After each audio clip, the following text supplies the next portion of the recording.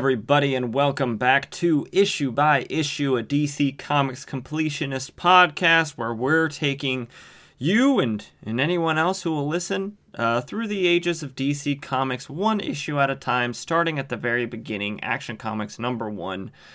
Episode 12, it's a big one. It's a very big one. The episode itself, not a very big one, but the issue, one of the issues that we'll be covering, very, very big.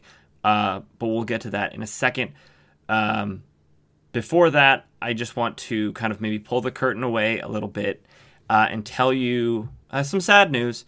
So as a part of this show, I use a very, very helpful website called Mike's Amazing World of Comics. It is basically a huge repository of old school comics, golden age comics, and leading up to the, closer to the present too. I don't know if it's been updated for a while because Mike, the operator of the website, kind of, fell off. It's a big job to constantly be updating issues of comics and who wrote them and what happens in them and all that kind of stuff. The golden age stuff is very, very thorough. And so I use it a lot on this show and on IBI Crisis. And some sad news is that Mike, the operator of the website, has passed away. And I just wanted to put that out there because I think he's very important. He's important to me. He's important to this show. I do just want to shout out Mike and his great website that I really, really enjoy and is very, very helpful to this show. And I am sorry for his family's loss, and I hope things are going well for them. But let's talk about this week's episode. We will only be covering 2 issues this time. Normally we cover 3 if you know anything about the show. Well, actually, originally we were covering 5, but that's a lot, especially as the stories start to get more detailed. But normally in this more recent time, we've only been covering 3. But this time we're only covering 2 because one of them is Batman #1, the first comic book series completely 100% dedicated to Batman and Batman stories. Very similar to Superman, which at this point has like a handful of issues out because it's only quarterly, like Batman will also be until eventually it's not quarterly and it's monthly, like we know today. But so that one has 6 Batman stories in it, so that's kind of like 2 issues of, say, Adventure Comics or Flash Comics, or as stories start to expand. And also our second issue is More Fun Comics number 56, where we will have to talk about briefly. We're not going to go into a story, and I'll explain why, the introduction of a new character, but let's set the scene, as we always do, with some real-world history about what was happening in the world when these issues were coming out. These issues came out on April 25th, 1940, and May 2nd, 1940. So let's talk about what was going on when that was.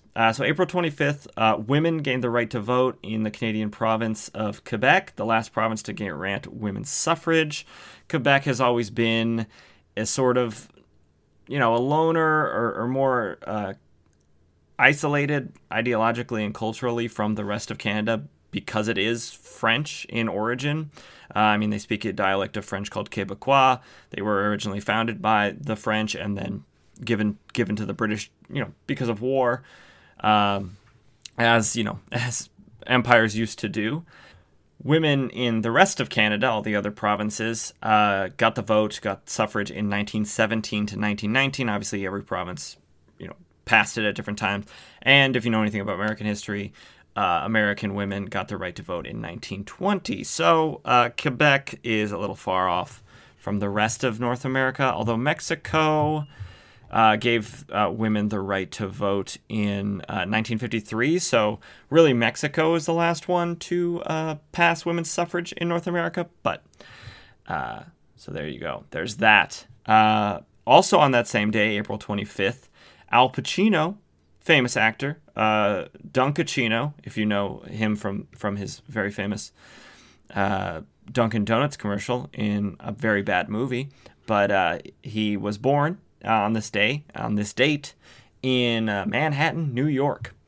April 27th, Heinrich Himmler ordered the creation of a new concentration camp at, I'm going to butcher this, Auschwitz, it's, oh gosh, Oswiecim, and the S has an apostrophe, and the E has a little tail. This is, in German, it's known as Auschwitz, one of the most famous concentration camps, or I should say infamous concentration camps from the Nazi regime.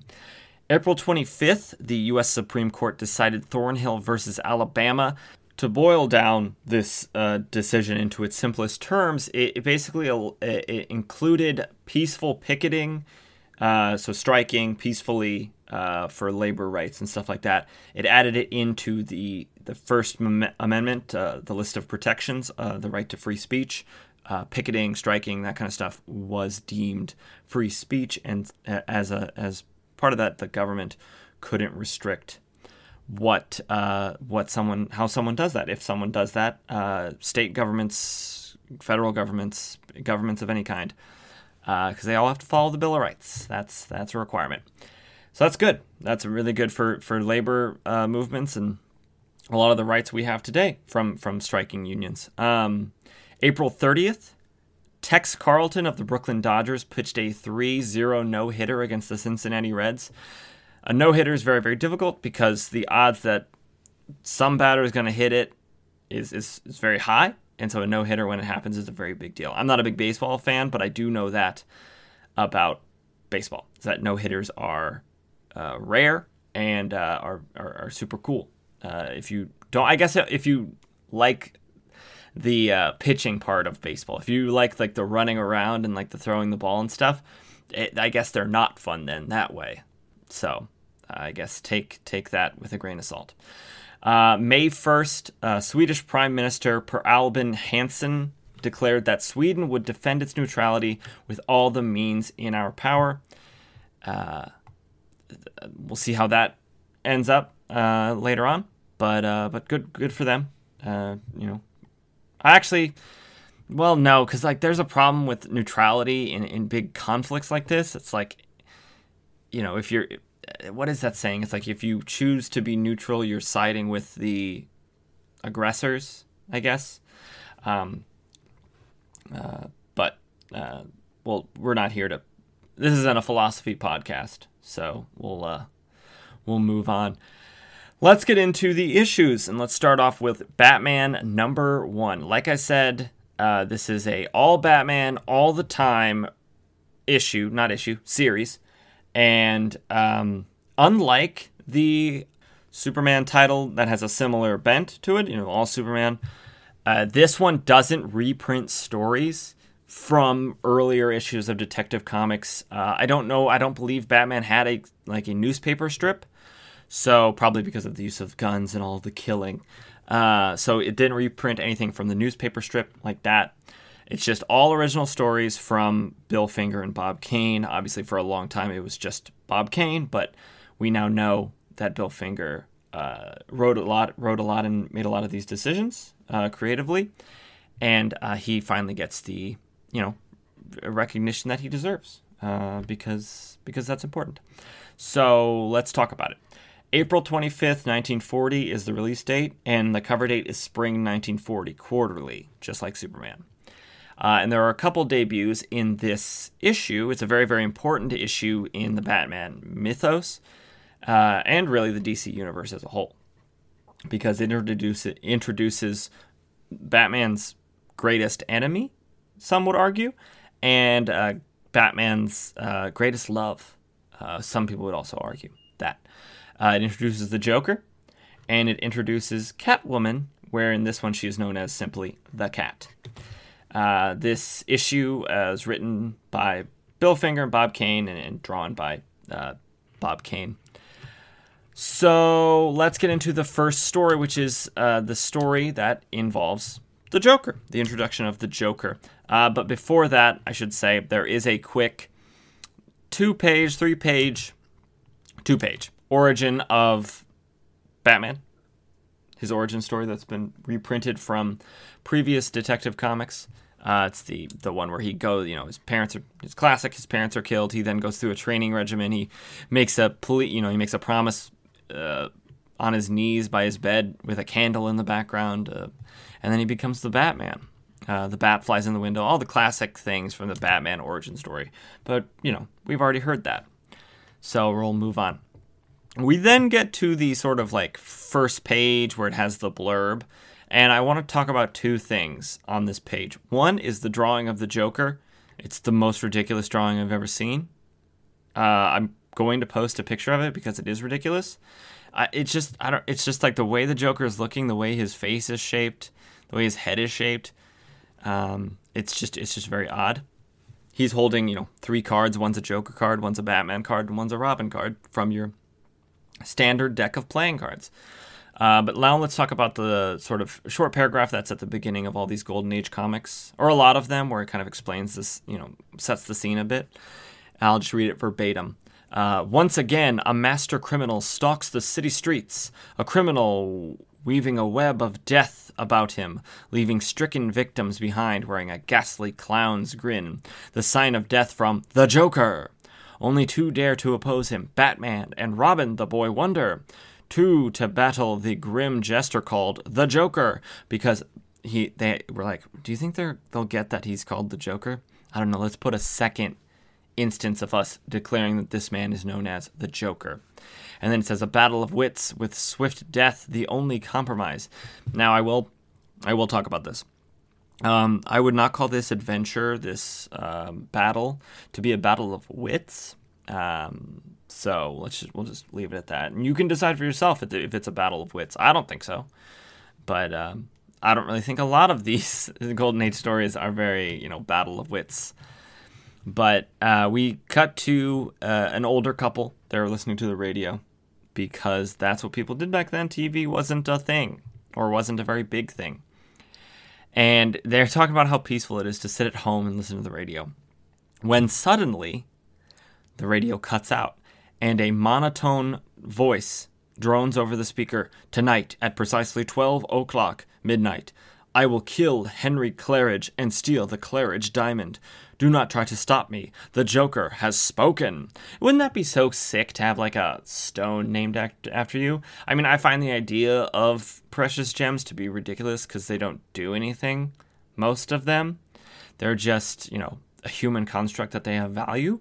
But like, wouldn't it be cool to have one that's like this one? Oh, this is the buyer's, diamond. I do think that'd be kind of cool. But other than that, useless and have no real purpose. So that's bad. He's just said he's going to kill a rich person, and Batman loves to protect rich people, so he'll probably be right on it, right? No, he won't. He won't be.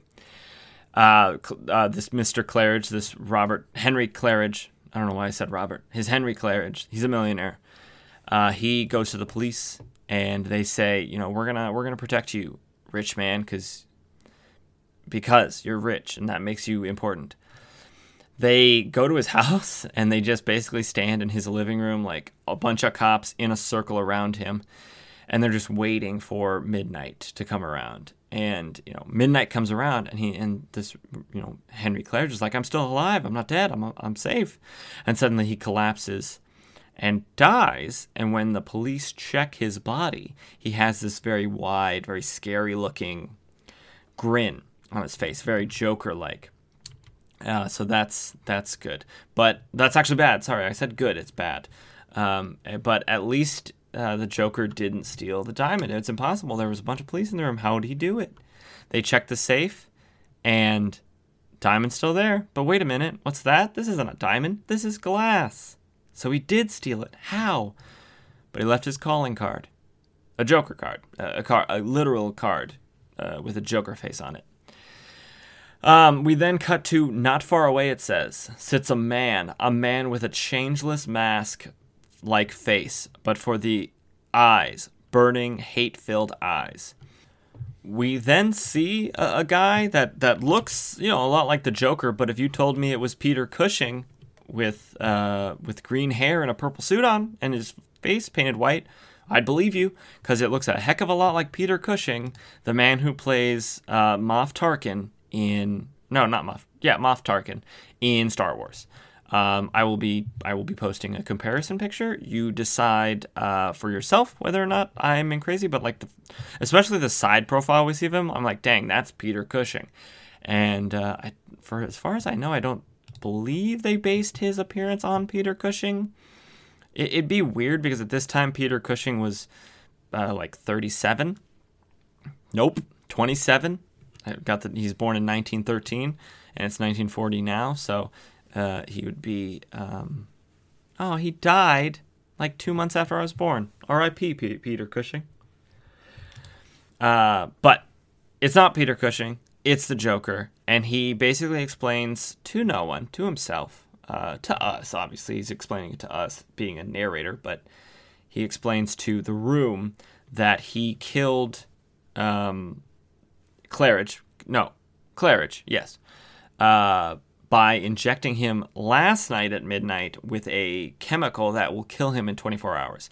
Now, this is sort of the beginning of the Joker being a master chemist, which we've seen off and on over the years.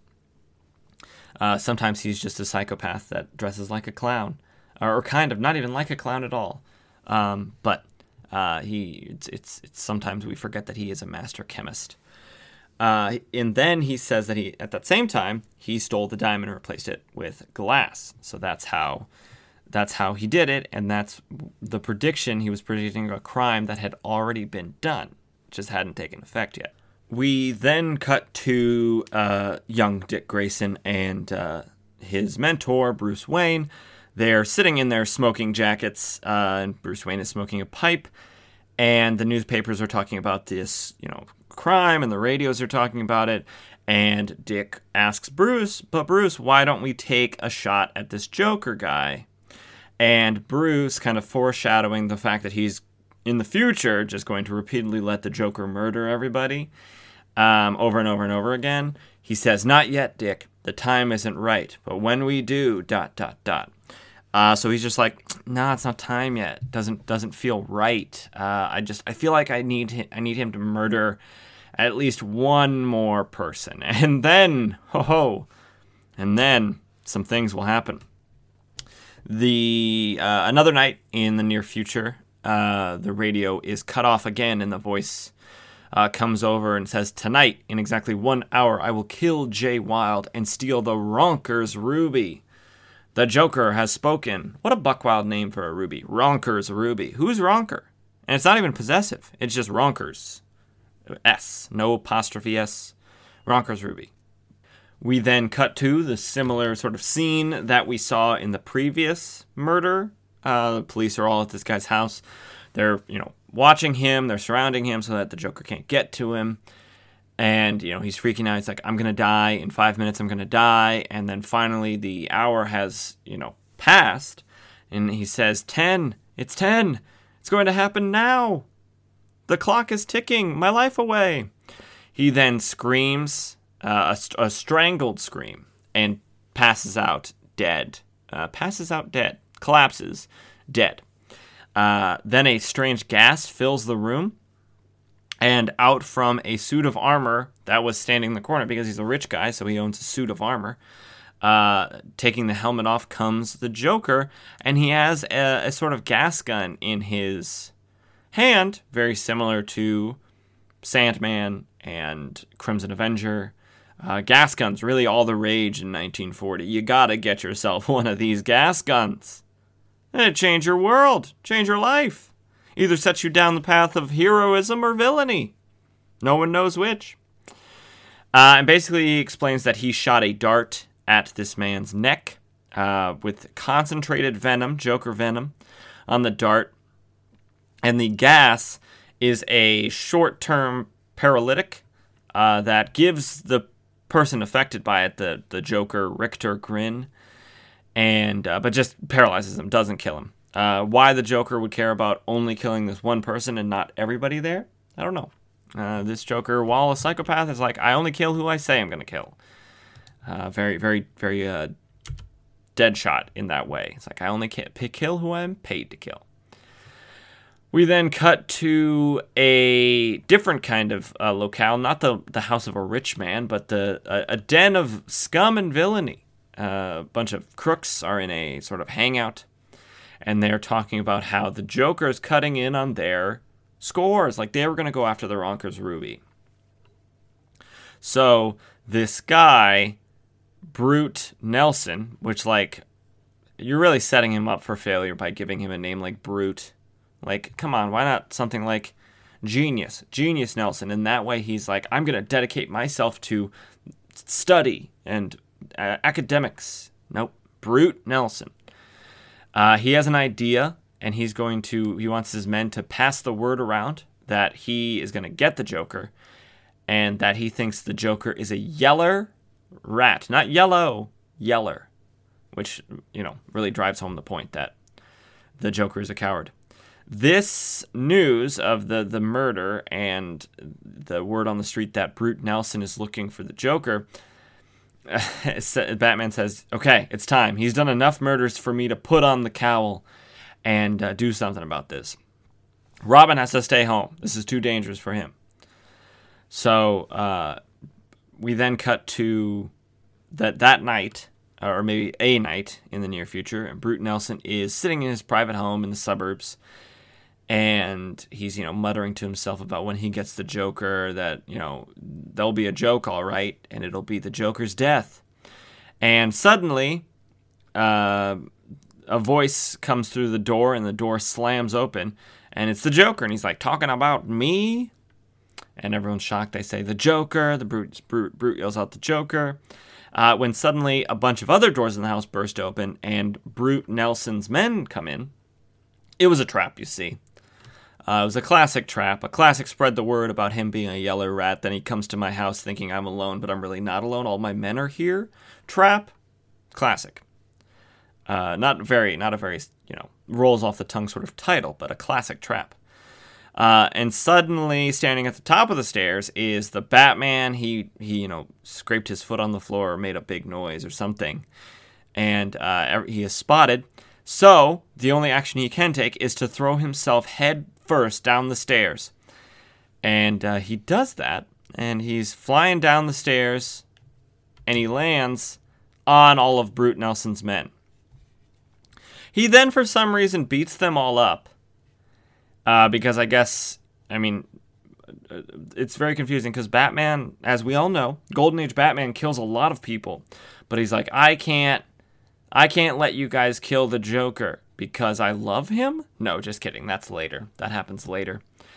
But so the Joker, he says, I'm not going to waste my usual Joker venom tricks on you, Brute. And so instead he just shoots him. He just pumps him full of lead. And then the Joker runs out. Hops in his convertible and drives away.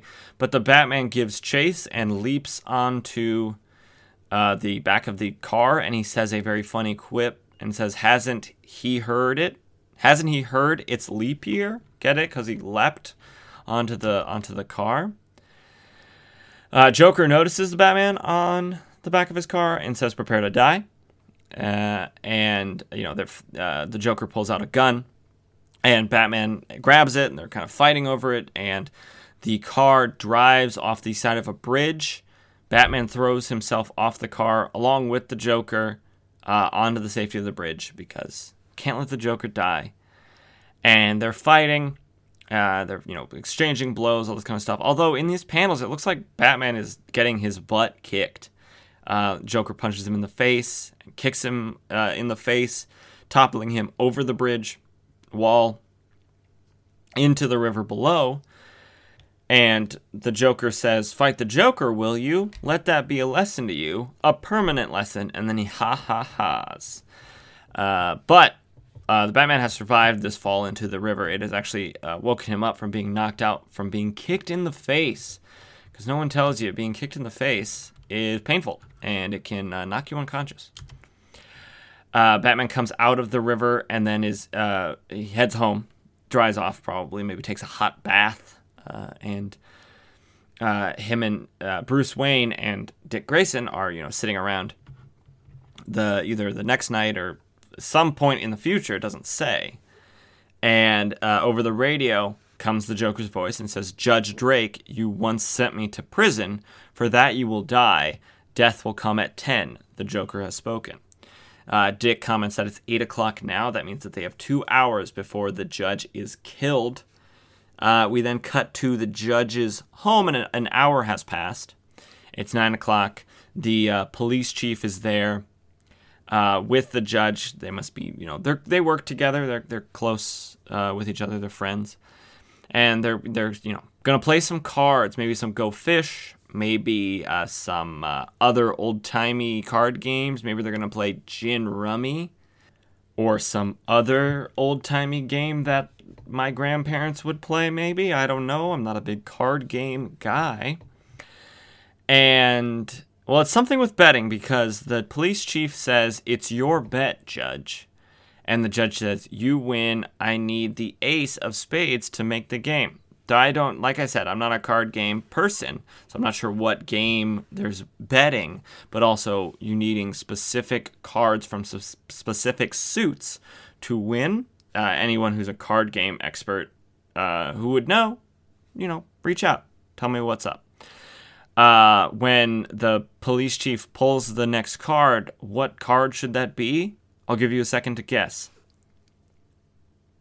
That's right, it's the Joker card. And we then see a close-up of the police chief's face, and he's got that very scary Joker grin. And he says, "You can't win anyway. You see, I hold the winning card." Get it? Because it's the Joker card. He's the Joker. And the judge is like, "The police chief, the Joker." And the police chief Joker says, "Yes, but not quite. The police chief, the real chief, is trussed up in the cellar. See, the Joker I know would have just killed the police chief and said, 'Screw it. I don't care about him. I'm going to kill him.' But this Joker is like, 'I only kill who I say I'll kill.' He's a man of honor." The clock, strikes 10. And the venom has affected the judge, leaving him with the Richter grin and death. The Joker, kind of fixes his disguise and walks out and says, "Judge Drake is dead. The Joker has won again. Watch the body. I'm going to headquarters." And the police officer he talks to says, "Yes, of course, Chief. You are my boss." And when we cut to outside the house where Robin is behind a tree, and he is watching over the house. And he was told by Batman to follow anyone that comes out of the judge's house. And so Robin follows the police chief to this very spooky, deserted house. Normal stuff for police chiefs. And Robin is going to go in and investigate. He strikes a match. He's holding it up. He's in a dark house. And he's like, "It's quiet. Almost too quiet." When the police chief Joker comes up behind him and whacks him on the head. And immediately when I read this, I thought, well, this has a lot of parallels to Jason Todd and his ultimate fate as Robin at the hands of the Joker later on. We're not there yet, and we won't be there for a while in issue by issue Crisis, but we'll get there.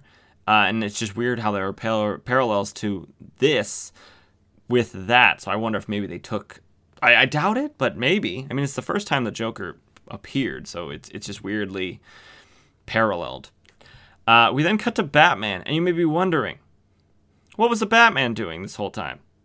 Don't ask so many questions. They'll only lead you to ruin, because it doesn't say. But he goes to the judge's house. Why wasn't he there in the first place? Don't know. And he's like, "Robin's gone. He must have followed somebody.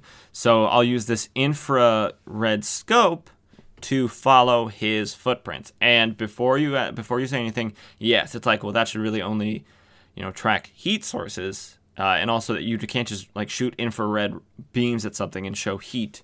But it's actually the soles of both of Robin and Batman's boots are treated with a luminous chemical that glows only in the light of the infrared ray.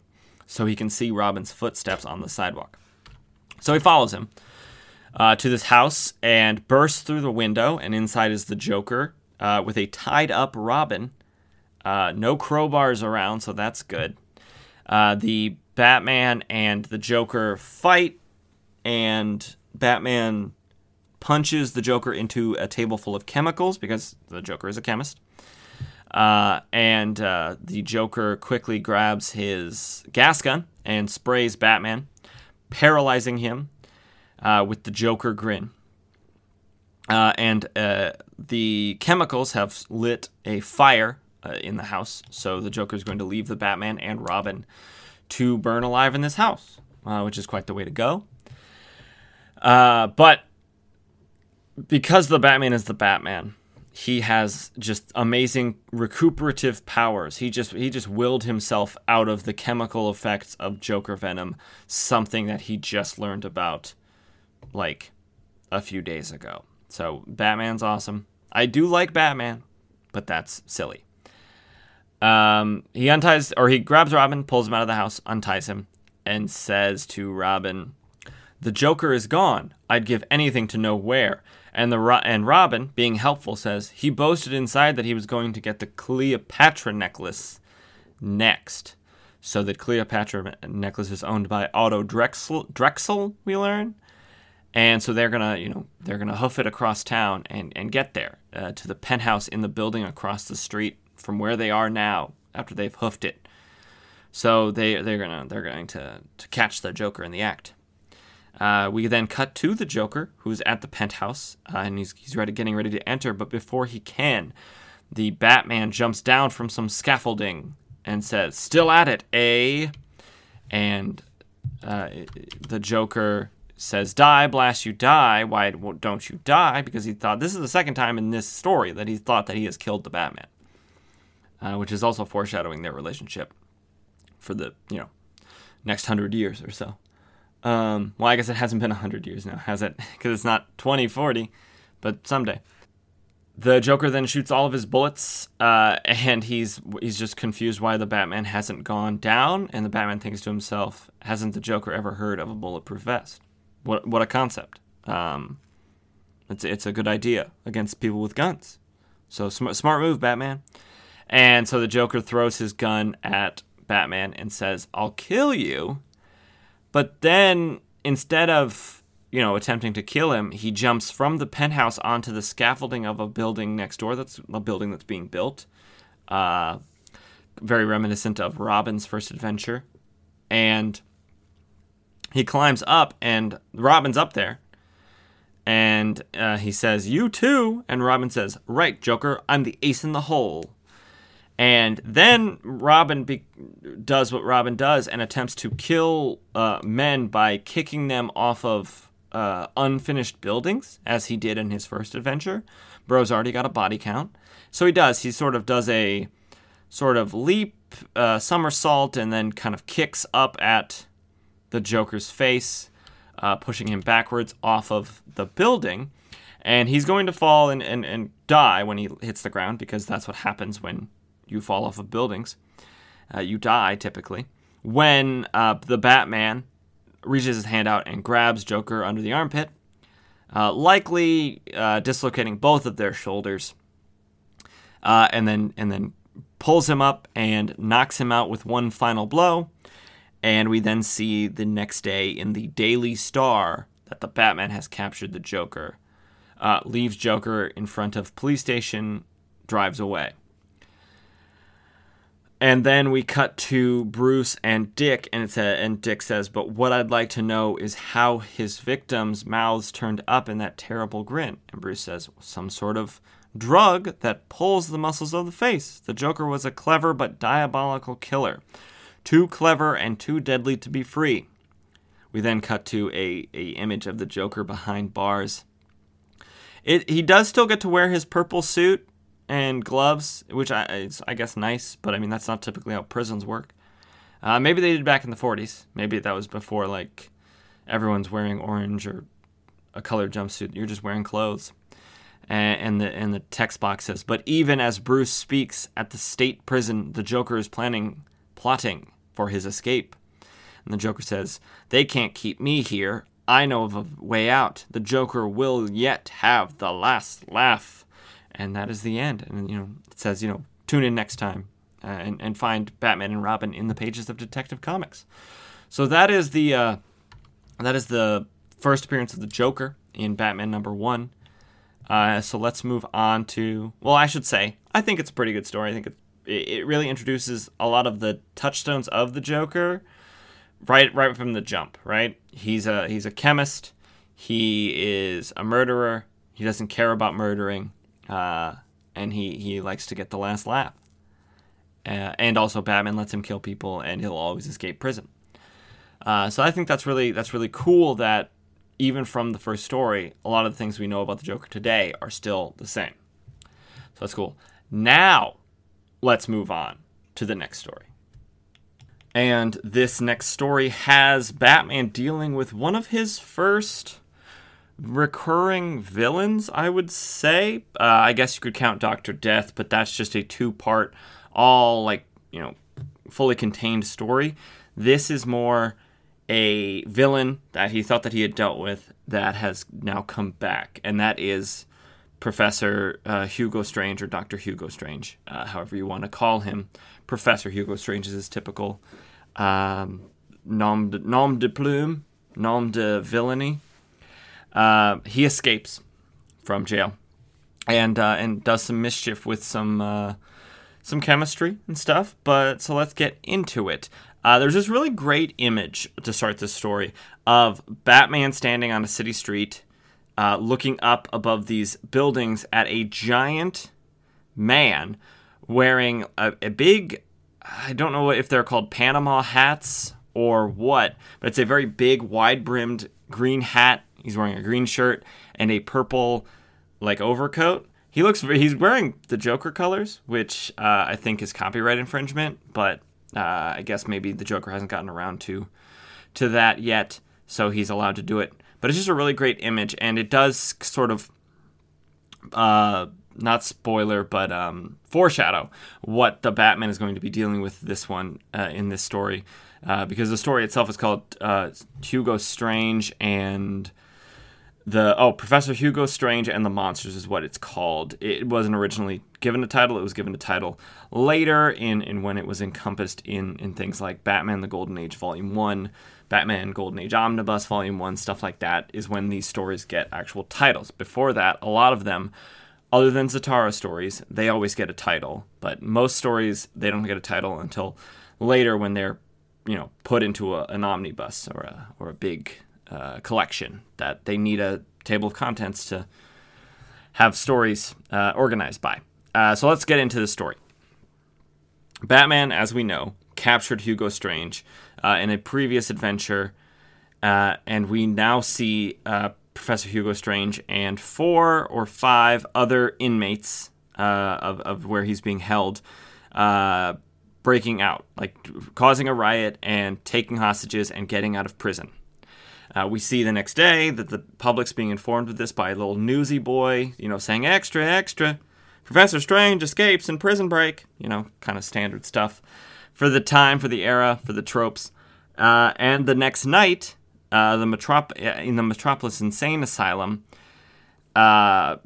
Professor Hugo Strange frees some prisoners, or some inmates, I guess, because they're not necessarily criminals. They're just afflicted with some type of mental illness that means that they need to be in an asylum at the time.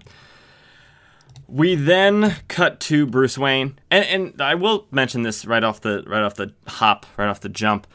Robin's not mentioned at all in this story, which is weird. I find weird because even in the last story with the Joker, where the Robin was involved, but he wasn't super involved, he's still around, especially in these scenes where Bruce is sitting around smoking a pipe listening to the radio, which is how he gets his information in a lot of these early stories. Which brings me to a comment on Mike's Amazing World of Comics that says that this story might have been intended for Detective Comics 38, which is the issue that Robin, Dick Grayson, was introduced in. So it's possible due to, editorial or timing, art not being able to get out or the story not being finished, something like that. It pushed it from 38 to Batman #1, which would put it out of time chronologically with the rest of it, which is why Robin doesn't appear, because he wouldn't have been introduced if this had been the Detective Comics 38 story, because there's always only one Batman story in Detective Comics. So, Robin's not in this at all. So, back to the actual story. Bruce is sitting in his easy chair smoking a pipe listening to the radio, and he hears about Professor Strange, who broke out of prison and then freed 5 patients from the city insane asylum, and who knows what he's going to do with them. Time passes, quite a bit of time. A month later, in Lower Manhattan, screams, shriek out in a busy street, and a man who I'm gonna peg as maybe, let's see, so like the average person's probably about, or the average man is probably about 5'9". We'll say 6 feet just for ease of, I mean, at least 15 feet high, I would say is the size of this dude. Pretty big dude, and also quite wide as well, because I mean, obviously it scales. It'd be really funny if he was 15 feet tall, but still the normal width of a person. That'd be very funny, very comical. But he's wearing what I said, like the big, I think they're called Panama hats, very wide brim, and his overcoat and his, which I can see now is probably, inmate fatigues or patient fatigues from either the prison or the insane asylum. And he wreaks havoc, this man, on this Manhattan street. He grabs cars and he throws them. The police attempt to shoot him, but they're not. The bullets are just bouncing right off of him. They really just make him mad. They don't really do anything. He grabs the police and he throws the police through windows. He grabs a light pole and swings it, knocking over 5-6 police officers in one swing. And he then rushes to the back of a truck and gets in, and the truck just starts to drive away. Police car begins pursuit. But as the police car gets close to the truck, the large monster that they're calling him, throws an object that explodes the police car behind them. The next night, we see Bruce Wayne again sitting in his house in his easy chair, smoking a pipe, listening to the radio, and he hears about what happened with this monster. And he says, this can only be the work of one man, Strange, Professor Hugo Strange. And he knows that there will be more to come and that he must stop Professor Strange. The next day, another monster appears. He destroys the foundation of an L-train bridge, and then again gets in the back of a truck. The truck drives away. Police pursue, and the police car is exploded by some sort of explosive that the monster throws out the back. But luckily, Batman in his bat plane or bat gyro, it looks very, very bat-like in this. Which in previous ones, it sometimes looks like a bat, sometimes it doesn't. It looks like a regular plane. But this one, it's got the bat face on the front. It's very good, very cool, very Golden Age, very goofy. And he follows the truck to a cliffside, abandoned-looking house, warehouse, something like that. He then lands the bat plane, the bat gyro, and creeps his way up to the building. He gets to the big doors, and they swing open by themselves. And Batman says, "What the? It looks like a trap, but I've got to chance it." "Batman, you don't. Go around. Don't go where they want you to. Go around, get the jump on them." But he can't. He has to. He has to go through.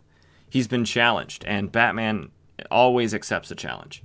He, walks inside, doesn't notice 2 giant, monstrous hands, and he is grabbed by 2 monster men. And then the lights turn on, and Professor Hugo Strange is standing there.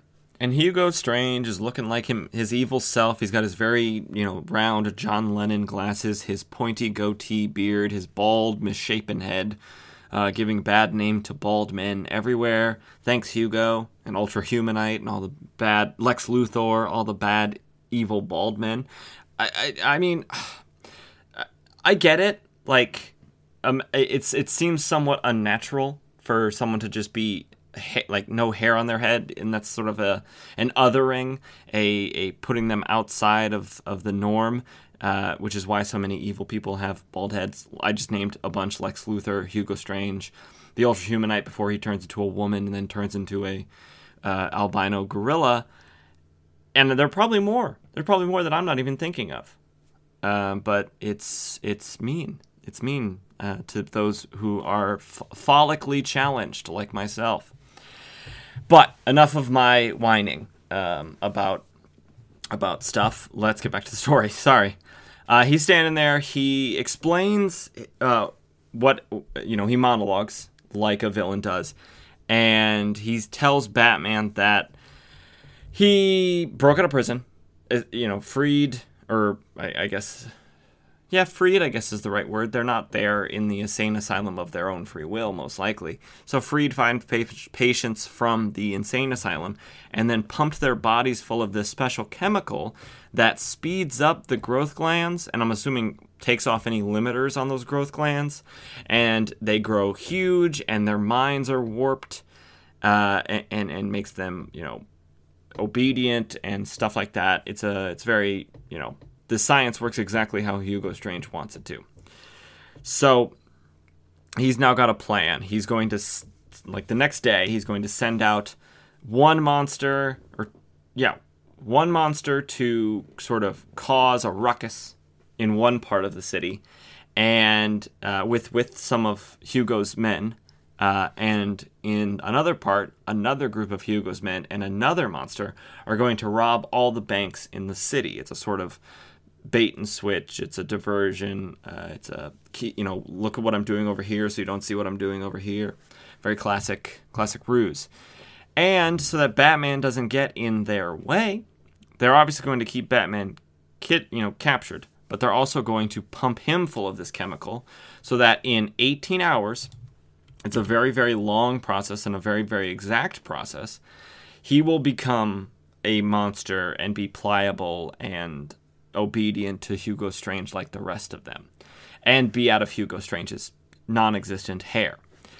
So they pump Batman full of this, and then one of the monsters hits him across the face, cracks him on the jaw, and Batman doesn't wake up for almost 18 hours later. He wakes up at 11:45 a.m. So they knocked him out at 6. It's exactly 6 o'clock, yes, at night, when he's given the serum. So he has 15 minutes before the serum takes effect. So it's a big time crunch, and he's got to get moving. While this is happening, while Batman's waking up, he sees Hugo Strange, send his men and his monsters out on their, duties.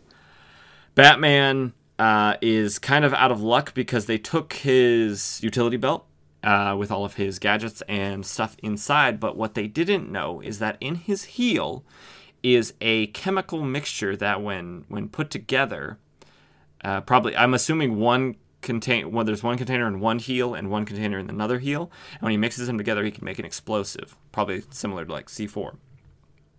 Don't ask me how he lights it or how he sets any sort of, indication for the explosive to go boom. Maybe it's a time thing. Who knows? But he sets it off, busts out of the cell, and Hugo Strange is standing there being like, "What? You're out?" And Batman says, "Yeah, I am." And you know what else is out? My fist. Punches him across the face, out the window, and down the cliff to the crashing waves below. Batman takes a second to wonder if this is the last he's seen of Hugo Strange. Did he die? Can Batman mark down in his ledger of blood of a man killed? But he doesn't know. He doesn't have time to check. When suddenly the door opens and the remaining monsters come through, and all the doors in this place are monster size, which is Hugo. He had a time. He had a month or so to get this house or warehouse or laboratory retrofitted so that all the monsters could be like, "Oh, good, I don't have to duck when I go through the door." That's nice. That's comfort for tall people. Batman grabs the pole that is used to open the skylights before we had, mechanical electronic skylights, and uses it as a weapon on the monsters, hitting one in the face, swinging from the ceiling by the pole and kicking another one in the face. He uses it to trip them, and he trips one into one of the other ones. And when they stand up, they look at each other, and they're dumb. Their brains have been warped. So they see each other, and they're angry, and they know that they're supposed to be fighting. So they fight each other. And while they're distracted, Batman quickly uses his master chemistry skills to mix up an antidote and cures himself of the, monster chemical. And just in time, he had a minute left. Whew! Cutting it close. Cutting it very close. Meanwhile, while this is happening, you can see in the background by the shadows that the two monsters are continuing to fight, and as Batman is leaving, he says, they've killed each other as I hoped they would. They are now dead. That's what killing each other means, Batman. Two still live. They're in those trucks. One is on Daly Avenue and the other on Post Road. I can still catch them. So he gets into the Batplane and heads to the Post Road first, because that one must be the most, priority number one. Gotta prioritize that one. And he swoops down, and as he's swooping down on the truck, Batman says the most, lying to himself and to the audience thing that I've ever seen. He says, much as I hate to take human life, I'm afraid this time it's necessary. And listeners of the show, or longtime listeners of the show, will know that Golden Age Batman loves to kill people. He's killing people left and right. He possibly just killed Hugo Strange a few minutes ago. He tricked two men whose only crime was being experimented on by Hugo Strange into killing each other, and then he said, good, I hoped that they'd kill each other. Batman is lying to himself, and he's lying to us, the reader, and I'm not going to stand for it. I'm out here, putting Batman, Golden Age Batman, on blast. He does like to kill. He does it all the time. But basically, he uses his machine gun that is attached to his Batplane to, rake the truck, and it drives sort of off the road into a tree. That kills the two men in the cab. The monster flies out and is obviously still alive because he's got increased endurance and stuff, so he can survive a truck crash. And so Batman uses a handy-dandy noose that he has on the Batplane to wrap it around the neck of the monster, flies him up, and basically just waits until he asphyxiates, and then cuts the rope and says, all right, my work here is done. Time to go to Daly Avenue to deal with the rest.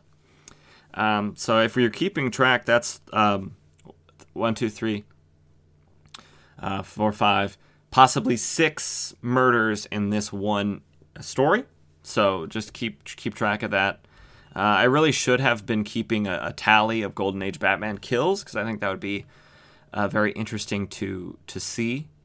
I'm sure the information's out there somewhere. But so Batman flies the Batplane to Daly Avenue, finds the truck, and shoots at it with his machine gun.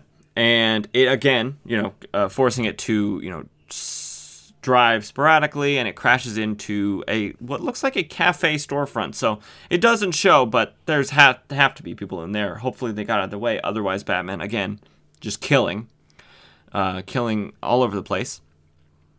The monster climbs out of the back, sees the Batplane, and can sense or realizes that it's going to do him harm.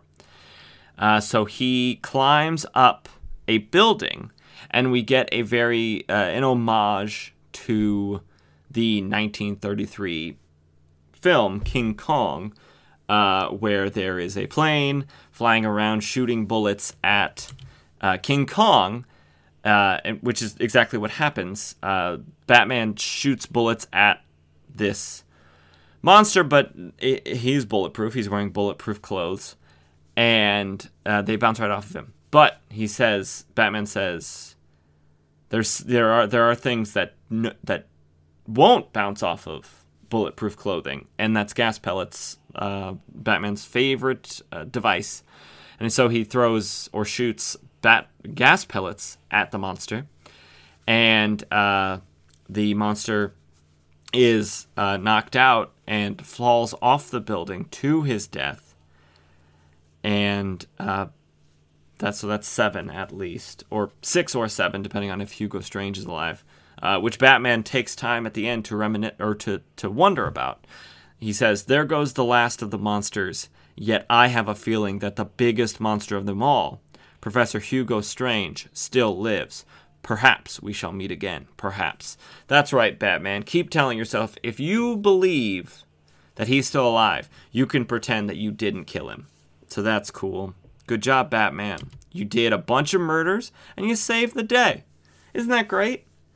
So that's the end of that story.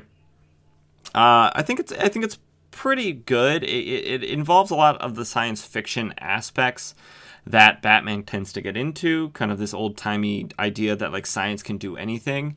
And Hugo Strange is his more cerebral, science fiction-y sort of villain, one of like his only recurring villains at this time until the Joker later in this issue. Spoiler alert, the Joker's going to come back in this issue.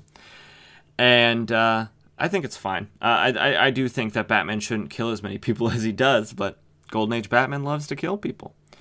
So that's that one. Now let's move on to the next story in this issue. And that story is titled simply The Cat. Obviously, like I said, that title came later, but it's a very straightforward title. It has Batman and Robin, their first run-in with Catwoman, although there's really nothing about this iteration of a female jewel thief that necessarily has to mean she's Catwoman. It's just then later retconned that this is Catwoman. And so she is, even though she's called the Cat, she is later turned into Catwoman as the character develops. So let's get into it. We join the story in media res on a yacht party where the young Dick Grayson is working as a steward, which is like a waiter. We then learn that this is a party for Mrs. John Travers because women are not allowed to have their own names. They must have their husbands' names, but just with a Mrs. in the front. Female autonomy be darned.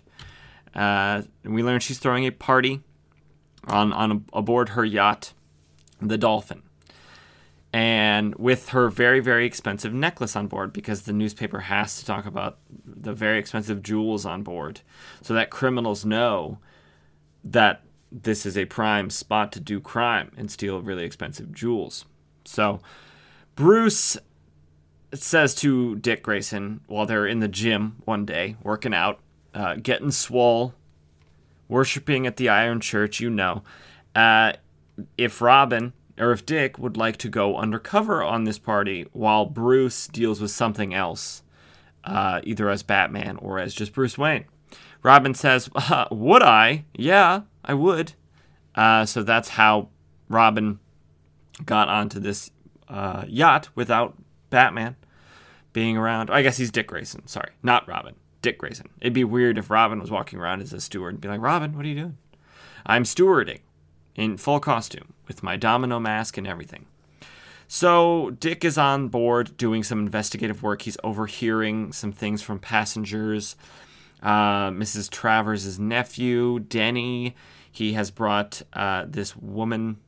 Oh, we do learn that Mrs. John Travers' name is Martha Travers. Why couldn't you just say that? Because. We learn that Denny has brought this older woman who he's been helping while she sprained her ankle. So this old woman, her name is Miss Peggs, so unmarried, so she's single. And he's a fine boy, that Denny, and Dick Grayson thinks so too. He's like, what a nice guy to escort an old woman around like that. And one of the other regular stewards on board the yacht says, no. He's probably trying to get money out of her. He's always going to his aunt for money, so it wouldn't be shocking if this Miss Peggs was also wealthy, and he's trying to get money out of her. The steward says that everybody around Mrs. Travers is always trying to get money out of her. Her brother, her nephew, obviously, weirdly her doctor, too. It's just all a weird situation with trying to get money out of this woman. So Dick goes back to his stewarding duties, and he's walking by a cabin, and he overhears a quarrel. And it is Mrs. Travers in there with her brother. And her brother's like, please, I need some money. My stock, guesses were bad. And so I lost a lot of money in the stock market. And she said, I'm not giving you another cent, Roger. I don't care if you are my brother. It's not my job to finance your stupid decisions on the stock market. And Dick's like, it seems suspicious that there seems to be a lot of people on board who, want this money. Maybe this isn't the safest place for a necklace worth $500,000. So that's, it's a hotbed for people who need money. Dick continues to skulk around, listening in and doing stewarding stuff when he sees Denny, Mrs. Travers' nephew, throw a piece of paper over the side of the ship. Luckily for Dick, the paper comes back on because it's windy. If you ever tried to throw anything against the wind on board a ship, if you throw it at the front of the ship, the wind will sometimes blow it back to another part of the ship. It happens all the time. It especially happens with vomit for people who are seasick. Now, I don't know that from experience, he said, hoping you'd believe that he didn't know that from experience. But so the paper comes back on board, and Dick grabs it and opens it up and reads it. And on inside it says, keep your aunt away from room. Will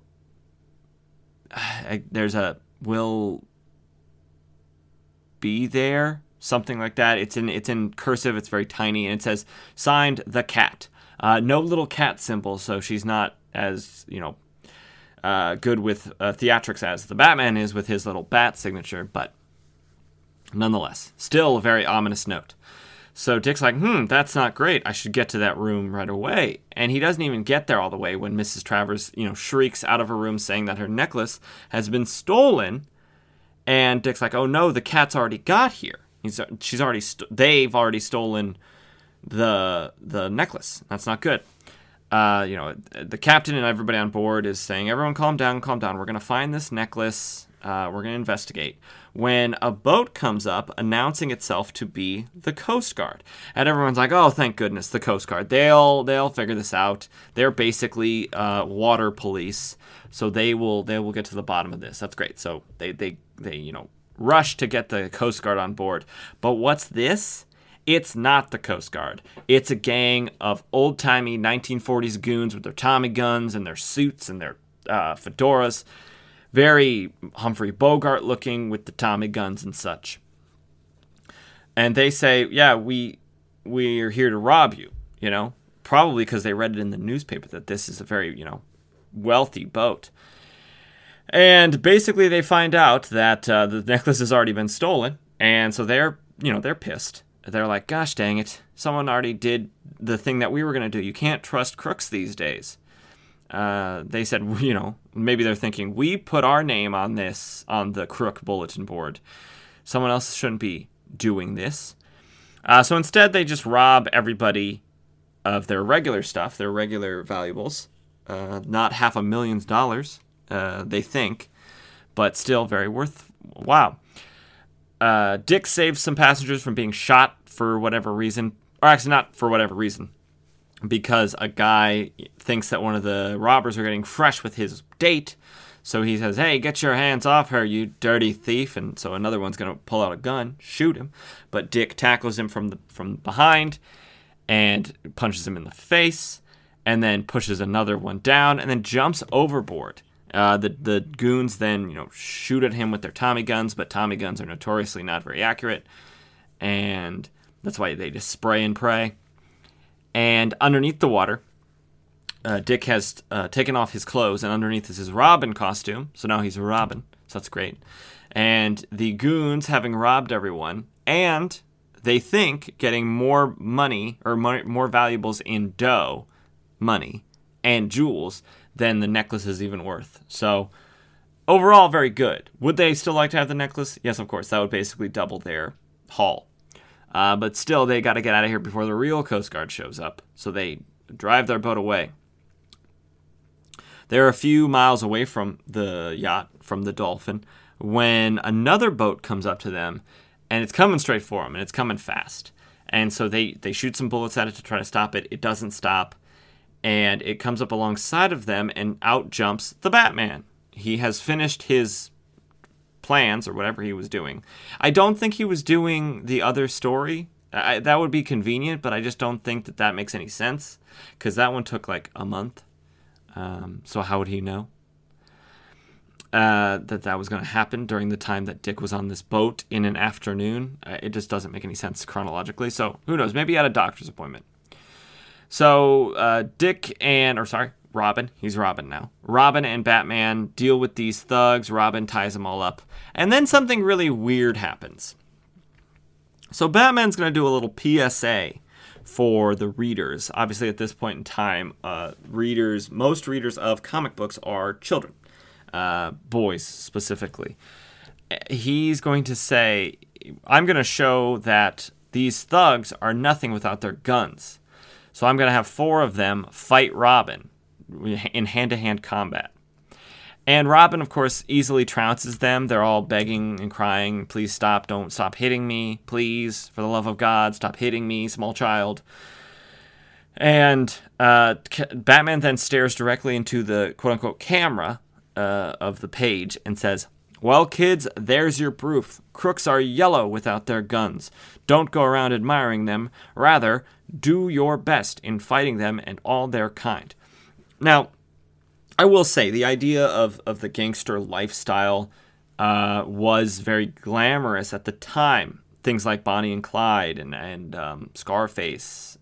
All the other gangsters that, when they rob banks, they stand on the steps of the bank and say, this is me, Babyface McGee, I did this. It can seem very glamorous and an easy way to make money, especially during the Depression that the country is just getting over when times were really hard.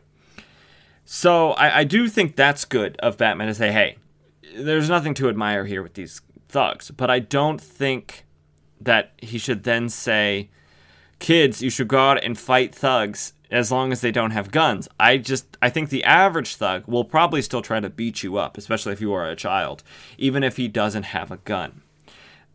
So Batman's heart is in the right place. I do think he's made maybe a little bit of a faux pas here, a little bit of a misstep in telling kids to fight thugs. But he loves employing children in fighting crime. So that's just his whole shtick. Batman and Robin leave the thugs tied up on their boat. Presumably they radioed the Coast Guard or some sort of form of police to get them, because otherwise they're just leaving them to either escape or die. One of the two. And they travel back to the Dolphin. On the way, Robin explains the cat and all the stuff that's been going on. And Batman has a plan that we will learn about in a few panels, a few pages. Actually, just one page. A few panels, one page. So on board the yacht, the guests are trying to cure the malaise that they find themselves in from losing all of their jewels and money. They're rich people. The only thing that gives them joy is wealth. So they don't have any, so now they're bummed. And so they're having a masquerade party. Everyone's dressed up in costume, and they're about to hand out the prize, a very fancy cup, to the most original costume.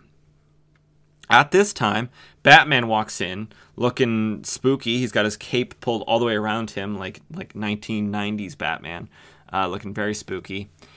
And everyone's like, wow, what a costume. He's dressed like the Batman. He looks just like the Batman. It's amazing. He should get first prize.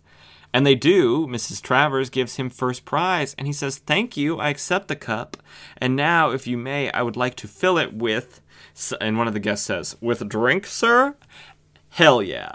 That would be me. I'd be like, fill it up, my good man. But no, Batman says, no.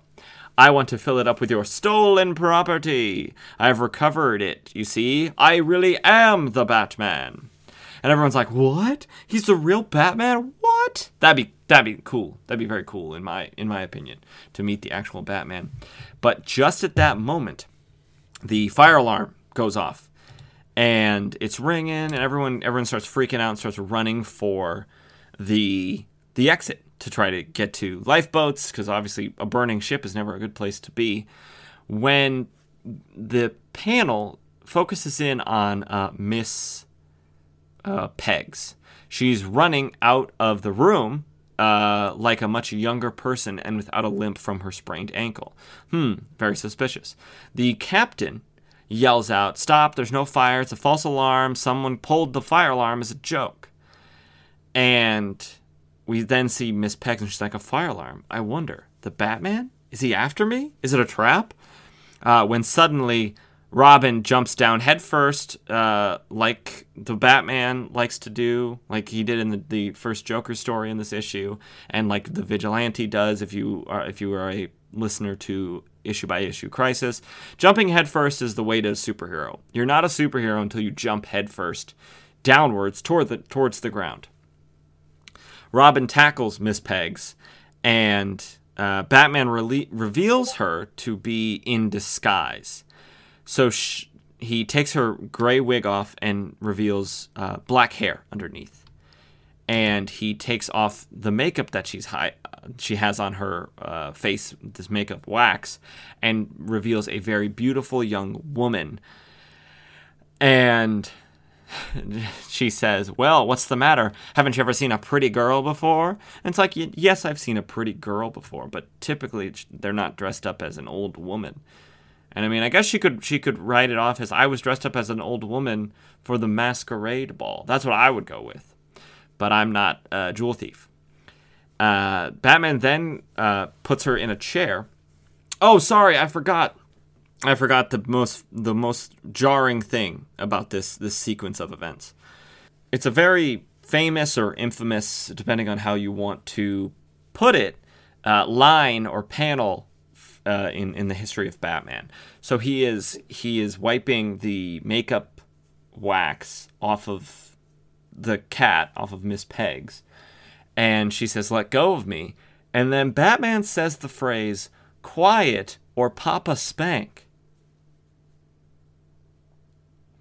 Quiet or Papa spank. That's a buck wild thing to say. It is obviously the 1940s, but if Batman said that today, I'd be so... if any hero, any superhero said that today, if any villain said that today, I'd be like, "What are you doing? Papa spank?" Batman's not a father at this point in time. He's not a papa. It's just a very buck wild thing to say. Quiet or Papa spank. Dang. Wow. Okay. Quiet or Papa spank. Just thinking about it. Wow. But enough about quiet or Papa spank. Batman continues his, decostuming, revealing of this woman as being a thief, and goes to her ankle wrap for her sprained ankle, quote unquote, and reveals that underneath the bandage was the necklace. She had strapped it to her ankle because, like, no one would think that someone would hide something in a sprained ankle. And he reveals the very valuable necklace and says, where Robin says, "How did you know she was the cat and not Dr. Wallace or Roger?" Roger being Mrs. Travers' brother, and Dr. Wallace, I presume, being her doctor. Batman says, "The note dropped by Denny, Mrs. Travers' nephew, said he had an accomplice, you remember. You said Miss Peggs was a guest of Denny's, not his aunt, and then..." And he cuts off. And then it's revealed that Robin was the one that pulled the fire alarm. But before we go any further, what a dumb criminal. What a dumb pair of criminals. Okay, so we're a criminal pair, and we're on my aunt's boat party, and we're going to steal her necklace. If one of us gets caught, should we do anything to make sure that the other one isn't connected with them? No, let's come together as a pair, even if I am an old woman and you are a young man. That should be enough. It's very dumb. And also I think that's a stupid thing, like, it has to be the person he came with. That's stupid. And we could all see that straight from the jump, right? Like, I saw it straight from the jump. This is going to be her, this old woman. Because who brings an old woman to a party? I don't know. I guess Denny, if he was trying to be a gold digger. But just at that moment, the door bursts open and Denny is there with a gun. And he says, "I'll take that, Batman." And Batman says, As long as you want it, here. And the thing he's giving him is not the necklace, but his fist in a punch in the face, knocking Denny out and saving the day. Robin comments that Denny has been knocked out colder than a dead mackerel. Good line. And the cat tries to woo Batman into joining her as her king of crime when she can be the queen of crime. And Batman says that he's tempted, which, like, sure. Pretty lady asks you to do things. Sometimes you're like, I'm tempted. But he says we work on different sides of the law, so let's go. So he's gonna take her on his boat to the police. And they're driving back to the shore. They say, Robin says, there's the wharf, we're almost home. And then the cat suddenly jumps overboard. And Batman just says, fancy that.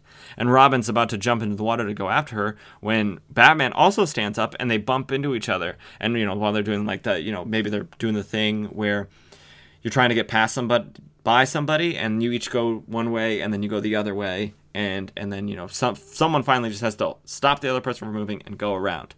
But by the time they do this whole sort of game, the cat has made an escape, and Robin says, too late, she's gone. And say, I'll bet you bumped into me on purpose. That's why you took her along with us, so she might get a break.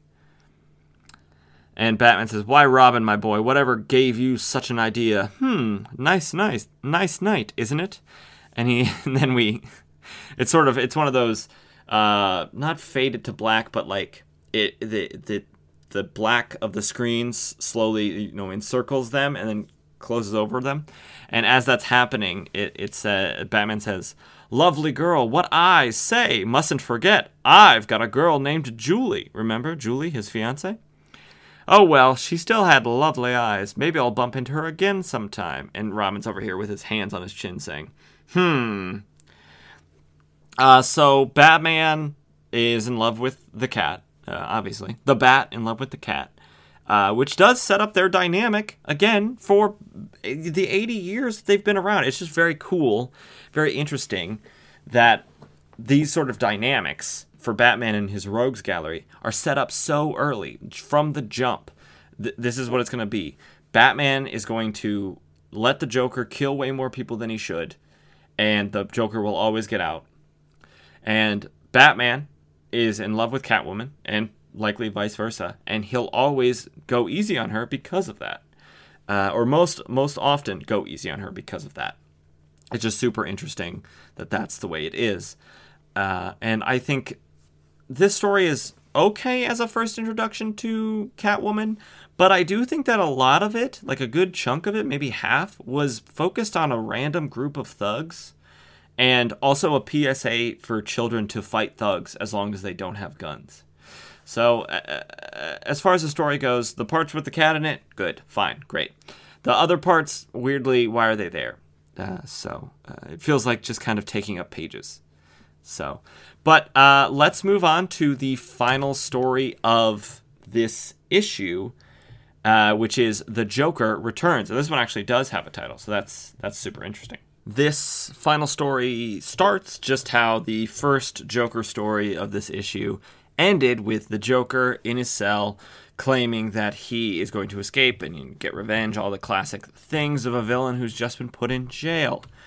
And Bob Kane and Bill Finger, when they were writing this one, must have just discovered, hey, if we put two things together, we can make chemical reactions and cause explosions. We saw it in the last story two stories ago, with Batman in the jail cell mixing chemicals to make an explosion. And the Joker does the exact same thing, but from false teeth in the back of his mouth,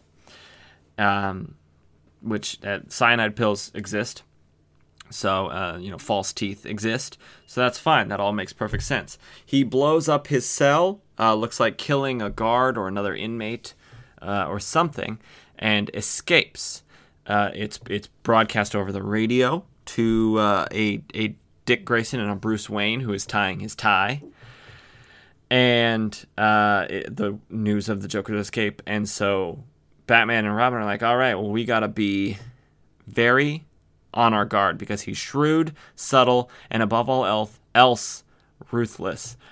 He's not subtle. He does announce every single one of his crimes over the radio.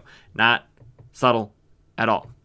But Bruce says the Joker will return with a vengeance. Okay, so but then something else is going to happen. You're going to be like, Bruce, why weren't you prepared? But first, we cut back to the Joker. He has gone to a deserted cemetery and moved aside a gravestone, which has revealed steps going down into a secret underground lair. And so he's now going to do some crimes, and he makes a lot of card puns. Not really card puns. He just makes a lot of card quips, I guess, in this story. He says he's going to let them all know that the Joker is still the game and is still high card. So, okay. Sometime later, people are listening to the radios like last time. I will say, I have a real problem with this story because it is just basically the first story again. It's the first story just again. Different people are killed, but it's the same thing. The Joker puts out a broadcast over the radio, says he's going to kill somebody and steal a thing. He kills that person and steals a thing just repeatedly, and it's boring. If I had gotten to this story after reading through the whole comic and reading that first story in one sitting or maybe a couple sittings, I'd be like, why are we doing this again? Like, just don't have Joker in the issue again. Have him in the next issue when you have thought up a new thing. Don't just do the same thing.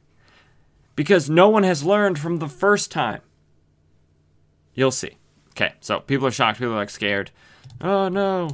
But it's the police chief. The police chief he's going to kill.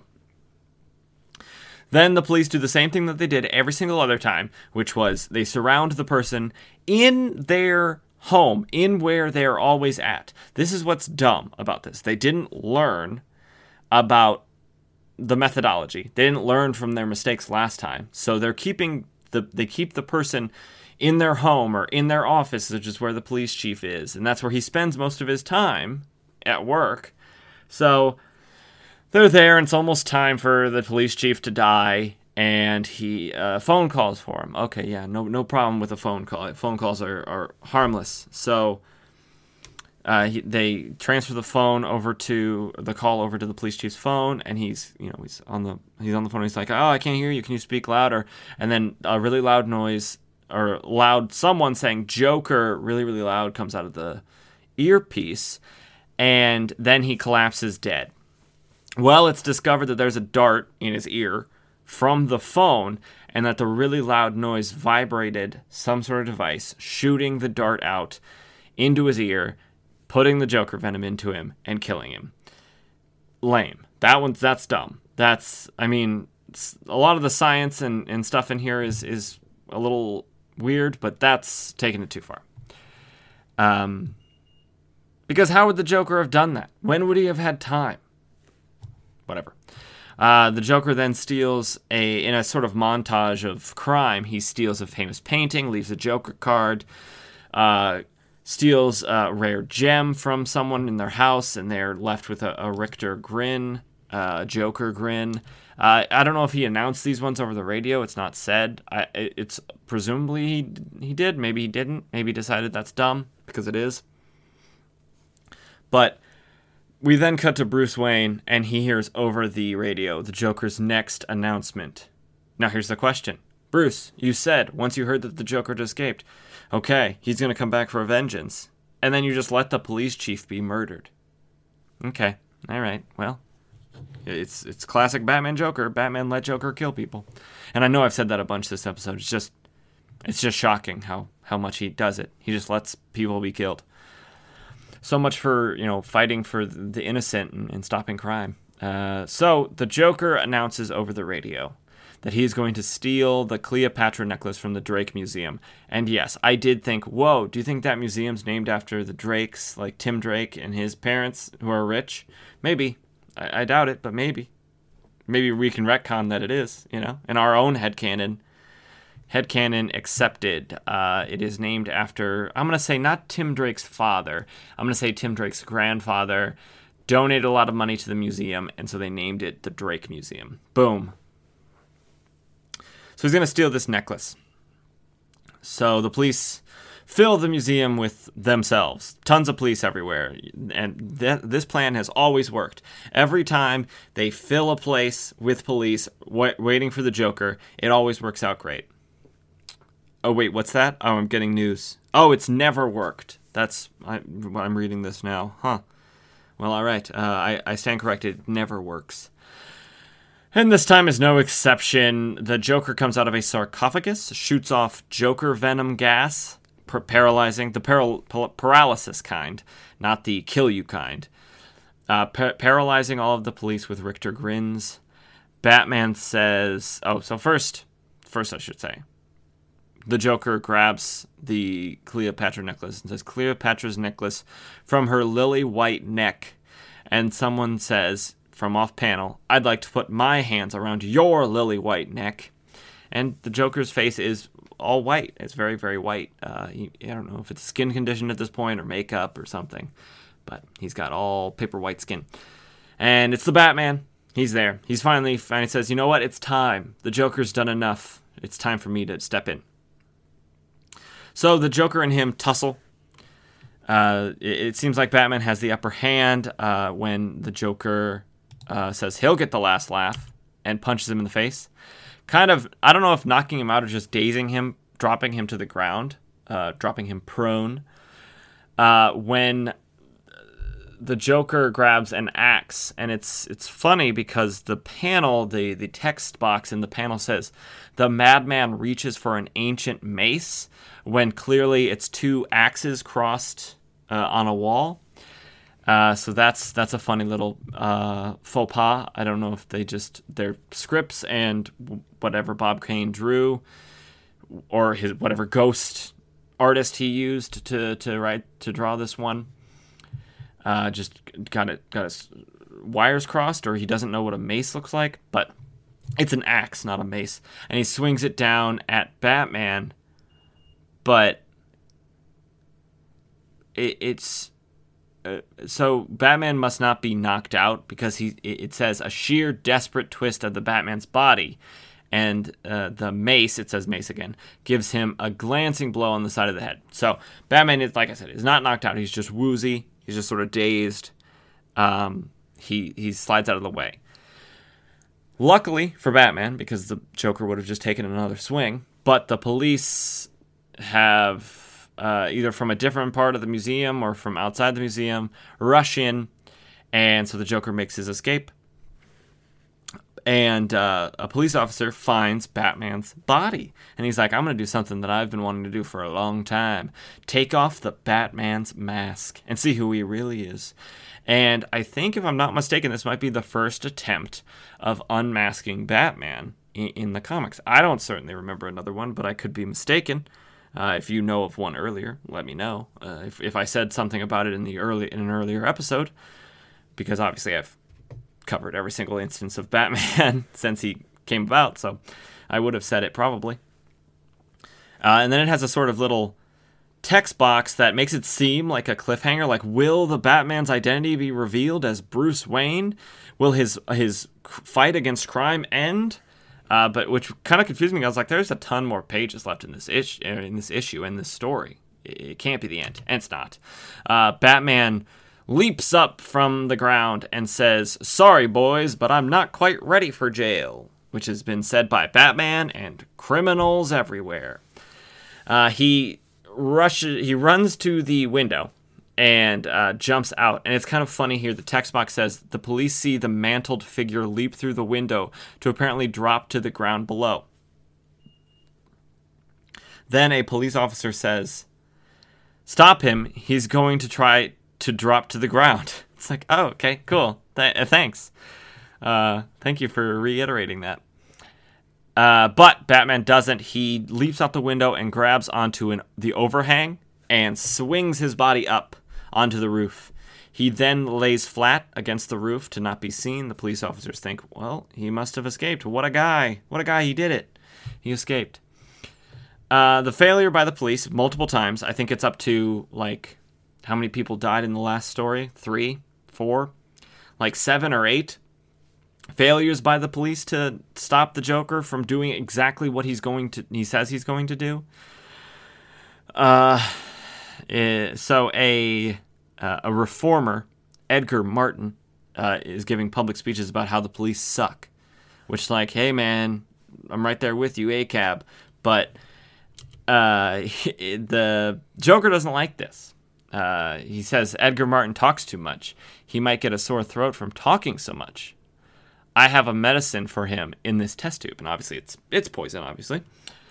So the Joker announces on the radio, Edgar Martin, I'm displeased with your talk of me. Prepare to die tomorrow night at 9 sharp. The Joker has spoken. So Edgar Martin's like, well, all right, gonna die. So the police are like, hey, we got police all up in your house, Martin, the place where you spend most of your time, and where presumably the Joker knows you live. So why don't you play with these playing cards? You know, playing cards, one of the Joker's, like, things. His whole shtick is the Joker card. Why don't you play solitaire with these playing cards?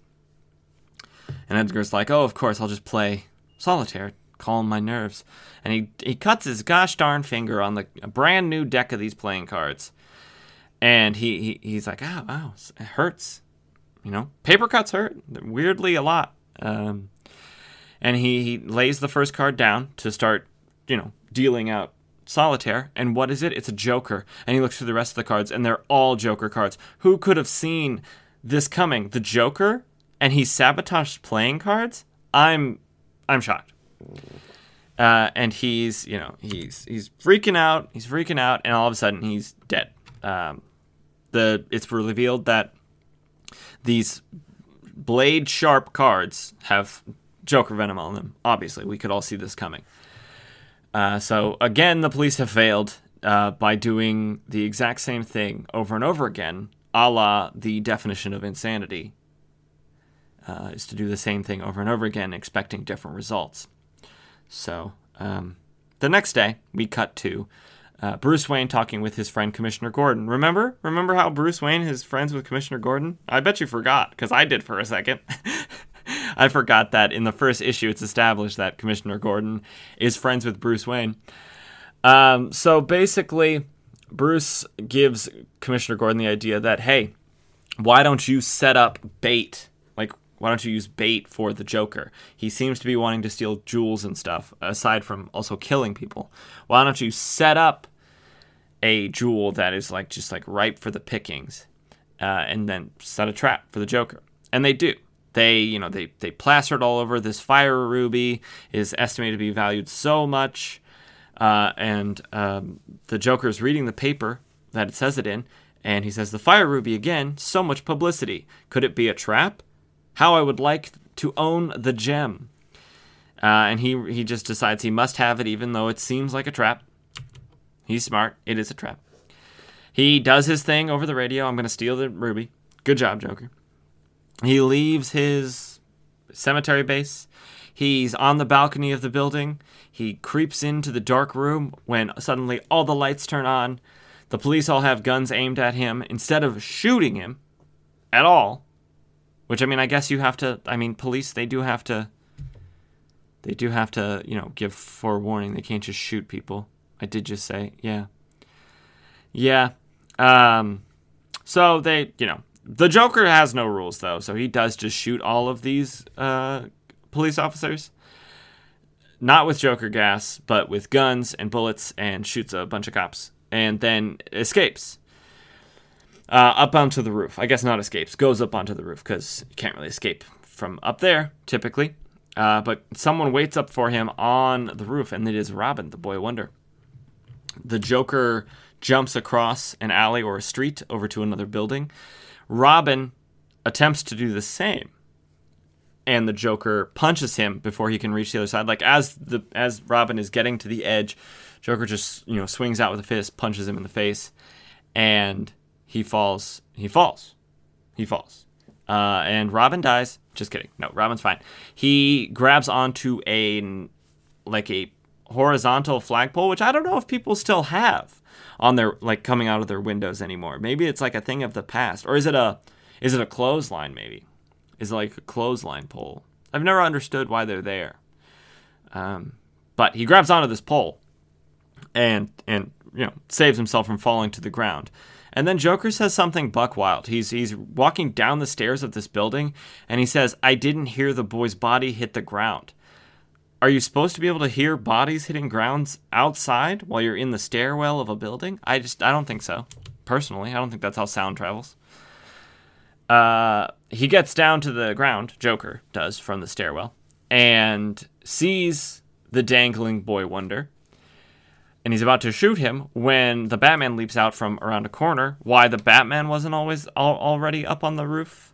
Or maybe he was covering the ground exits, now that I think about it. That could be. He jumps out from around the corner and says, "Joker, stop." And the Joker says, "I know you wear a bulletproof vest, so I'm going to shoot you in the face." Instead, the Joker is still trump card. That's sometimes true in card games, and sometimes it's useless. Robin is still clinging to the pole, but it's not meant to hold a boy's weight. So it snaps, and Robin falls. It begins falling again to the ground, but he hits a awning, which, if you know anything about comics or cartoons, when you hit an awning, you bounce off of it like a frickin' trampoline. So he does that and lands right on the Joker's shoulders, knocking the gun out of his hand and knocking him to not to the ground, it looks like, because in the next panel, Batman and the Joker begin fighting. Batman punches him in the face and punches him in the face again. Joker pulls out a knife, and he's ready to kill the Batman. And then something dumb happens.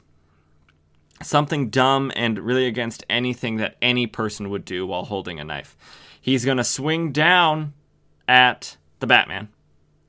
When he swings down, the Batman jumps out of the way, and so then the Joker stabs himself in the stomach, which I just don't think that someone would do. I've never tried to stab anyone before, but I just don't think that you would be stabbing with such momentum. It's a hand, it's an arm. I guess he is, now I'm looking at it closely, he's holding the knife in his hand. Batman is holding the Joker's arm, stopping him, so he's probably fighting. He's fighting to stab down at the Batman. Batman jumps out of the way. Yeah, I guess I could see how the Joker would stab himself in the stomach. All right, I'll let that slide. I just think it's silly whenever anyone stabs themselves while trying to stab somebody else. I just think it's silly, but I can see how it could possibly happen. And that knife just happened to have Joker venom on it. And so the Joker begins to laugh and laugh and laugh and laugh and laugh. And then he dies. The Joker dies. Bet you didn't see that coming, did you? Joker dying in his second appearance, same issue. Well, sad. And the Joker and Batman and Robin are standing over the body, and they're talking about how the Joker will be smiling forever, even when he's a skeleton. Which, all skeletons are smiling, because you can see all their teeth. When the police come up and Batman and Robin make their escape because the police don't like Batman or Robin, they then see that the Joker has been killed, and they call an ambulance to bring him to presumably the morgue or the hospital morgue. And inside the ambulance, the doctor looks at the police officer with a shocked face and says, I just examined this man. He isn't dead. He's still alive, and he's going to live. All right, so the Joker didn't die. Joker's still alive, obviously. And that's the end of that story. But there is one final panel in this issue. And it says golden rules for Robin's regulars, which are like a club for children to be like Robin, to be friends with Robin. And the Robin's regulars code is readiness, obedience, brotherhood, industriousness, and then this final one, nationalism. Now, I just don't think that we need nationalism. Nationalism is a slippery slope to fascism. Stuff like that. People who don't, nationalism is bad. It's anyone who knows anything knows that nationalism is bad. So maybe don't encourage the kids to nationalism. But that is the end of Batman #1. We spent, I could end the episode right here, one issue, just Batman #1, because like it's only 4 stories, so really it's only 2 issues of adventure comics or more fun comics or something like that, or even action comics, detective comics, really all the comics we cover. But I just, these stories are important because they're first appearances, stuff like that, recurring villains. And they're all 12 pages long, like, because Zatara's 12 pages, Crimson Avenger's only 6, Hourman's only 6. So these are longer stories, all of them, and there's 4 of them. And maybe if I stop talking about how long the stories are, we can move on to the next issue and still get this in maybe under an hour, or under 2 hours. But maybe not. If we go longer than 2 hours, more for you guys. Let's talk about this next issue and the final issue of this episode, More Fun Comics number 56. Released May 2nd, 1940, with a cover date of June 1940. And we do have a debut, technically, in this issue, and it is Congo Bill. But I'm going to talk a second about Congo Bill before we get into the stories. So, Congo Bill is the story of Congo Bill. He is an adventurer, explorer in the jungles of Africa and other places. And he goes on adventures in there, very reminiscent of Jungle Jim, which is a newspaper strip from Alex Raymond back in the day. Obviously, he debuts in More Fun Comics number 56. He runs in this series until number 67 in May of 1941. And then he moves over to Action Comics, where he runs for like a long time, until he gets his own solo title in the 50s. But he's not really a superhero in really any way. He has adventures in the stories, but it's not like Batman has adventures or Sandman or Hourman has adventures where they have any sort of identity, secret identity, or all the hallmarks of a superhero. The reason I'm talking about him is because in issue 248 of Action Comics, he gains the ability to change into a super strong, super reflexes, has superpowers gorilla, and his strip is then changed from Congo Bill to Congorilla, and that's why I'm talking about him. But I'm not going to recap the stories of Congo Bill because they're not. I just don't think they fit into what we're trying to do here, and so they would just take up time that we could be spent on, hearing more about the adventures of Dr. Fate and the Spectre and all the heroes that make it in any real way to the present or have any real impact in the DC universe as a whole.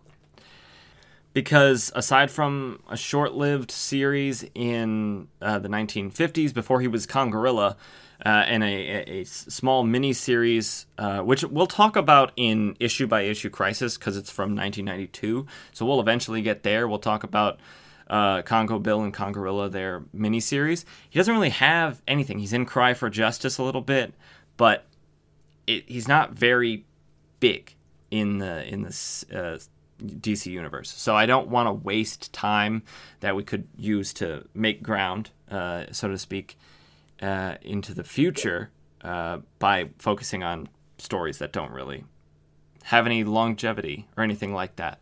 So that's all we're really going to say about Congo Bill.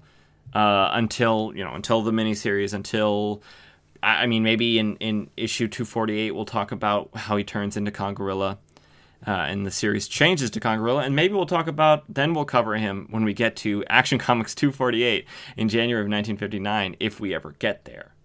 So, but sorry to all the Congo Bill fans out there. we won't be talking about Congo Bill. But we will be talking about the Spectre and Dr. Fate. Two very, very great, two of my, really enjoyed characters. So we'll talk about those. So let's get into it. The Spectre is first up, and his strip, as always, was written by Jerry Siegel and Bernard Bailey, and drawn by Bernard Bailey. So let's get into it. This Spectre story begins with Jim Corrigan investigating a very urgent call to the police by the manager of Little's department store, and that's Lytell, Little. And the manager tells him about a representative of Bentley Wholesaler who has been warning the manager of Little's department store that unless they make huge purchases from them, something unpleasant is going to happen to the store, Little's department store. That's textbook extortion. You can't do that. It's a crime. And Jim says this. He says, no one can force you to purchase what you don't want. It's true. We then are told that there is an explosion, the sound of an explosion. We don't see any sort of sound, clues or anything like that, but the manager says, what was that? And Jim says, sounded like an explosion. So Jim runs out of the office, and as he's doing that, the Spectre jumps out of his body. And I do always wonder what Jim does while the Spectre is doing its thing, or his thing, or their thing. But I would love just an issue where it's just Jim just goes about daily life, or he just tries to act normal, because I can't imagine he just stops moving, because that'd be really suspicious, right? So the Spectre jumps out of his body, and he goes through a wall, phases through a wall like a ghost that he is, and the ceiling is falling from some type of explosion onto customers and employees in the department store. The Spectre stops the pieces from falling until everybody can get out and get to safety, and then lets them fall. Now, why, with his, omnipotent powers, doesn't he just fix the ceiling? Just stop asking so many questions. You can't ask those hard-hitting questions like that. Back into the body of Jim goes the Spectre, and him and the manager are talking, and the manager says that the explosion was deliberate. He's sure of it, and as he's about to say what Jim has to do, the phone starts ringing. The manager answers it, and someone on the other line says, have you reconsidered placing orders with us? And he's like, you at Bentley Wholesalers, I can't prove anything, but I won't do business with you. I swear it. Jim thinks that it's time he pays Bentley Warehouse Wholesalers a visit, and he does, and Bentley of Bentley Wholesalers says that, he's made no threats to Little's department store, only business overtures. And for an explosion, I don't know anything about any explosion. Wink. He doesn't say wink. That's me editorializing. Jim leaves, and Bentley says to one of his goons or warehouse employees, whatever you want to call them, that he says that Dick is too blasted nosy. Take care of him. Now, that's not Bentley just being mean to Jim Corrigan and calling him a dick. That's what they called police officers and detectives back in the day. Little vocab trivia for you there. Jim is driving out in the desert, looks like, or out in the arid land outside the city for whatever reason, when he is followed by assailants, sent by Bentley, obviously. And Jim turns into the Spectre as they stop him. The assailants, they make him pull over. And when they open the door, it's the Spectre and not Jim. And then the Spectre has some fun with these criminals. They try to shoot him. The bullets pass right through. The Spectre gets gigantic. They get very scared because this, paper white-skinned man wearing only, trunks, shoes, gloves, and a hooded cloak is turning into a giant. And the assassins try to drive away, but obviously the Spectre is really big, so he can cover a lot more ground, catches them very easily. The assassins beg for mercy, and the Spectre, being the ruthless, emotionless embodiment of God's vengeance, says, "Why? Cold-blooded killers deserve but one fate." And then he just straight up crushes the car that he has picked up in his hand. Just crushed it, and then he hurls it, while being a giant, hurls it, and we don't even know where it lands. But now he feels like he's dealt with them handily enough, and it says it's time to deal with Bentley. He rockets across the sky, wicked fast, and phases through the wall of Bentley's warehouse, just in time to overhear Bentley telling some more of his goons that there is a fur truck that he wants them to hijack, and obviously deliver the furs to him so that he can sell them at, whatever price, because it's all profit, because he didn't have to pay for the furs. The Spectre travels through the phone lines to the other end of the phone call that Bentley was on, to his man George, another bald bad guy. The bald slander will not stand. George and the rest of his goons get in their car and drive along the cliff-side road. I don't know where the Spectre lives, but there's a lot of cliffs and arid landscapes. It's like a Roadrunner cartoon out there. But before they left, the Spectre got really tiny and snuck into George's pocket, into his suit jacket pocket. And the goons, they park their car in the way of the road so that when the fur truck has to drive along the road, it can't, because obviously there's a car in the way. They stop him. They not stop him, they stick him up with guns, and then they throw him over a cliff, the truck driver.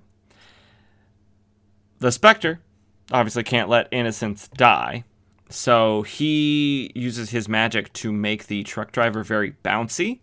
So when he hits the ground, he just kind of safely bounces along a bit, not like, if you could imagine dropping a bouncy ball from a cliff, how high it would bounce after it hit the ground, not that high. We're talking, he hits the ground, he then bounces 3 feet, and then bounces. And he stands up unharmed, and he is just very, very thankful and happy.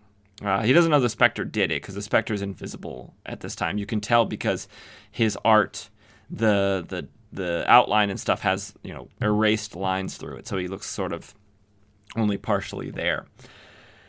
The Spectre jumps back up onto the cliff where where George and his goons, or his underlings, are deciding how to divvy up responsibilities. So the goons are going to get in the trucks, or one of the goons is going to get in the truck, and one of the other ones is going to drive George back to Bentley's warehouse. But the Spectre, still invisible, allows George to see him, and the Spectre does the classic Spectre move, which I really like, of having a bad guy stare into his eyes, and what he sees staring back at him is death, and that seeing death, causes the bad guy to die. So George passes out dead, but his two underlings are like, what is wrong with him? He was raving about eyes, and then he died. That was weird. So they hop in the truck, they leave the car behind, say the hell with the car, and they get in the truck and they drive it back to Bentley's. The Spectre hitches a ride on top, as we've seen him do many times with car chases. He just kind of stands on top, fully, upright, with his hands on his hip like Superman. The two goons get back to Bentley's warehouse, and they talk to Bentley, and they say, "We want our money, we did the job for you." And he says, all right, just one more job, and then you can have all your money. And the last job that these two goons have to do is they have to take this bomb, this special bomb, to Little's department store. And once they get there, they have to pull the pin, and then 10 minutes later, the store will, explode, go up in flames. Now, I don't know why he would think that destroying or setting on fire, doing arson on the person that you want to buy things from you is going to help, because won't they, if they get the store put out, the fire put out, then that's great. But it seems like they'll have to deal with the fire damage and all that kind of stuff, and they really won't have money for, inventory. And it could possibly cause them to close. It just doesn't seem smart from an extortion standpoint. Really, if I was going to extort a department store, and I'm not saying that I am thinking about it, but if I was going to just extort a department store, I would get dirt on whoever is in charge of purchasing, then use that to blackmail them, and then that way extort them into purchasing from me, like huge orders, like with a nice hefty margin for me. But like I said, I'm not thinking about doing that, so no one has to worry. Bentley is a nice boss, and he drives the two goons to the department store, and he says, I'll wait here while you guys do that, and then we can, make our getaway after you pull the pin and leave the bomb. But as the two goons leave, Bentley, talking to himself like a normal person, says, dim-witted fools, the moment they pull the pin out, the bomb will explode. At one blow, I'll remove their demands for money and intimidate Little. This time it only has one L at the end. Typo. But, unfortunately for Bentley, sitting next to him in the car appears the Spectre, and he says, a treacherous scheme, Bentley, but I won't permit you to execute it. And, of course, Bentley is shocked and confused about how suddenly this scary-looking man has appeared in his car. And so the Spectre forces Bentley to look into his eyes, but not to see death, to put him under a hypnotic spell. And he forces Bentley to walk into the department store and find his two underlings, his two goons. And when they are all three in the same room, the Spectre forces them to freeze in place, stop what they're doing, and have their minds go blank so they don't notice the passage of time. And then the Spectre hits the police alarm, which calls the police and tells them to come to the little department store to investigate an alarm going off. Two police officers show up, and so does Jim Corrigan, because the Spectre wants him there. The Spectre jumps out of Jim Corrigan's body. We never saw him go back into Jim Corrigan's body, but apparently he was in there. And then the Spectre, before the police get into the room, unfrees the three bad guys. And they begin fighting because Bentley says, don't pull the pin from that bomb. It'll explode immediately, because he doesn't want to die, because the goon's about to pull the pin, because he's like, okay, we'll pull the pin and we'll leave. 10 minutes, we got time. The goon isn't happy about this, so he starts choking Bentley.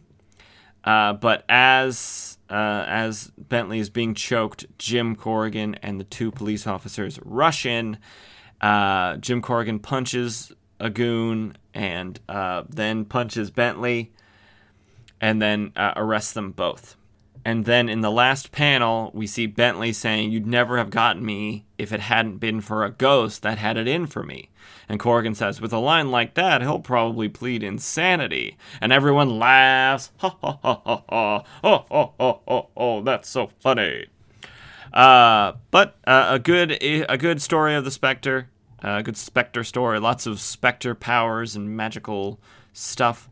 You know what's weird? Like, I harp so much on Zatara, but I don't know, Spectre somehow just does it better. Like, because Zatara can do whatever he wants with his magic. There's no limits, and neither is there limits for the Spectre. But I don't know, the Spectre just does it better. Maybe just the writing chops of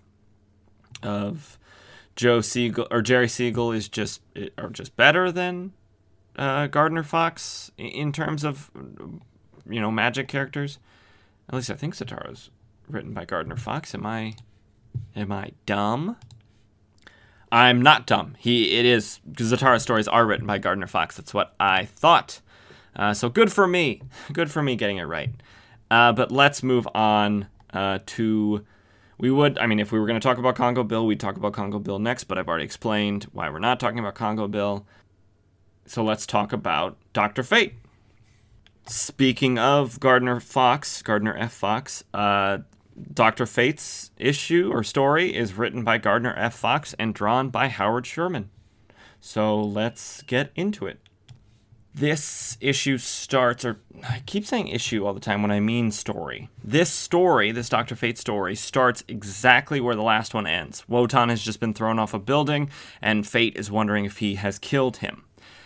And so Fate has decided that he and Inza must travel to the land of the dead and meet with the gods of Eld, the fiery ball, cruel Moloch, to save the world. So in a puff of smoke, they transport themselves to the river Styx and meet Chiron, the ferryman of the dead. From Greek mythology. Chiron doesn't take living people famously across the river Styx. You always have to pay him or do a bargain of some kind if you know anything about Greek mythology. But Fate flexes his magical powers and says that Fate goes where he wills. And so Chiron will take him across the river Styx. Inza and Dr. Fate are then at the 7 gates of the regions of dead souls, each made of a different material: iron, copper, silver, gold, for whatever reason, the unknown gray metal, whatever that one is. Someone made it. They have to know what it's made out of. Alabaster, and then the final one, emerald. After going through all of these doors, they stand at the stair of judgment, and at the top is Wisdom, who rules the world. Huh, yeah, right. Wisdom. If you've met anyone, you know that's not true. They walk up the stairs. It takes them a while, a lot of steps. They get their step goals, their flights of stairs climbed in a day for their Fitbit. And once they reach the top, they speak with Wisdom, and they search for the soul of a dead man, Wotan, to know if he is truly dead or if he escaped death. Wisdom says that, he knows, that, or they know, it knows, they know, that Dr. Fate speaks of Wotan, and they say, he is not here, but I shall show you him. And then we see Wotan in a laboratory, which then made me kind of think, but wait a minute, I thought Wotan was a magic guy. Why is he in a laboratory? Why is he doing science? But he's alive. Wotan is alive. That's the important part. So then, Dr. Fate and Inza then travel back through all the things they just went through. They go down the stairs, they go through all 7 gates, they go back across the river, and then they're transported back to Earth, not where they left, because they left in the middle of a city, presumably New York City. They're in the middle of the wilderness. And as they are back on Earth, an earthquake hits where they're at. And Dr. Fate senses that this is Wotan's doing, that he's using some sort of electrical energy to increase the magnetic flow between the poles. And what this will do is it will blow up the world. And this was just a test, Dr. Fate can tell. But when Wotan actually does this, he will blow up the Earth with an increased electrical flow, just like an extra load of electricity blows a fuse. So, yeah. So Dr. Fate and Inza rush, and we then cut to Wotan, and he's in this laboratory, and there's a big globe, and he's going to do a little test on this globe to make sure that his plan will work, which it's a dumb plan. It's a really dumb plan, because he's like, I'm going to blow up the Earth because we'll come back to that. 1 second. He's going to do a test on this globe, and he does. He increases the electrical flow between the poles of this globe, and the globe explodes. Great. Good for him. And he's like, thus ends the Earth.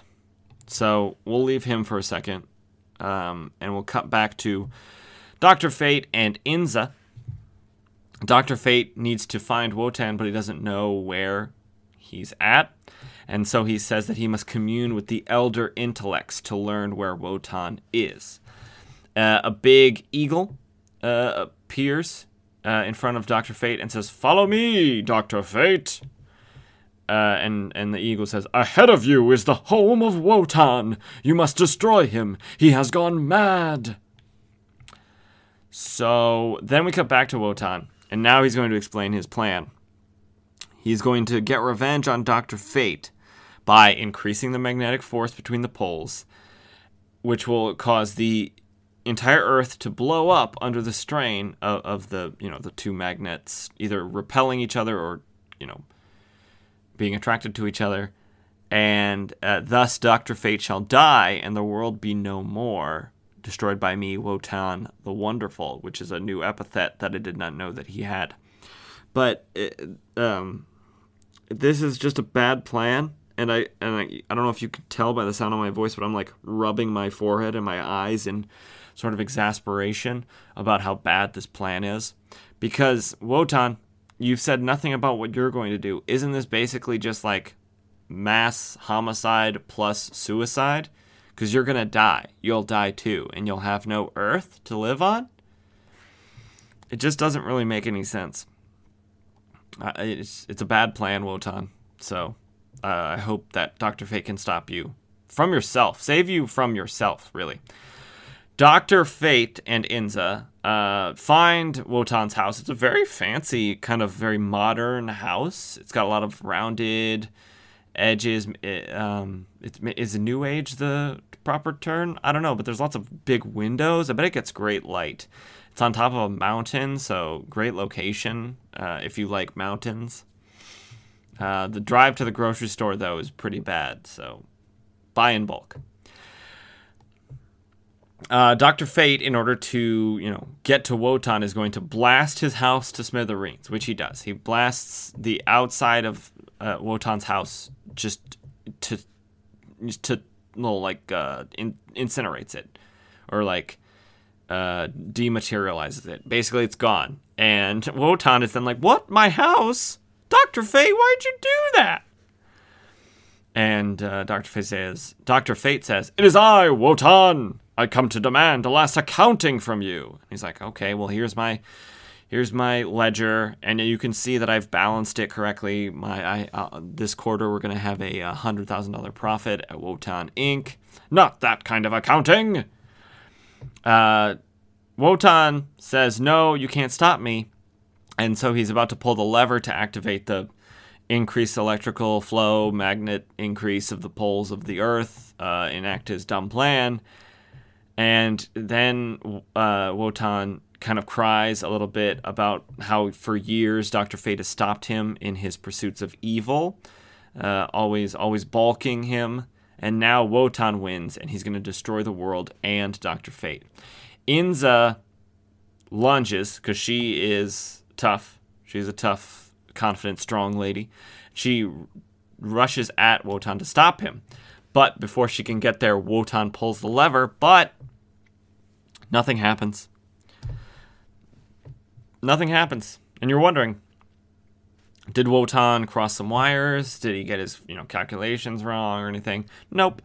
Dr. Fate, because he experienced that experiment earlier, the test on sort of the Earth, a ways away when they got back from the land of the dead, he identified the energy that Wotan was using, and so Dr. Fate used his internal energy, presumably from the helmet of Naboo, to counteract it.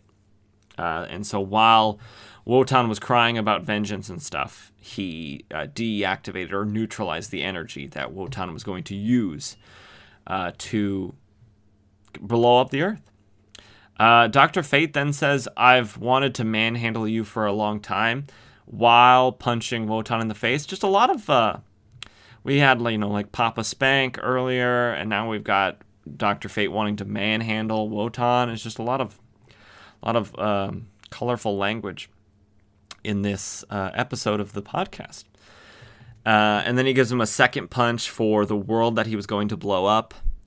And then finally, Dr. Fate blows open a hole in the earth and puts Wotan in sort of a magical trance and encases him in a subterranean air bubble hidden beneath the earth so that he can't escape and he'll never wake up and cause any more problems.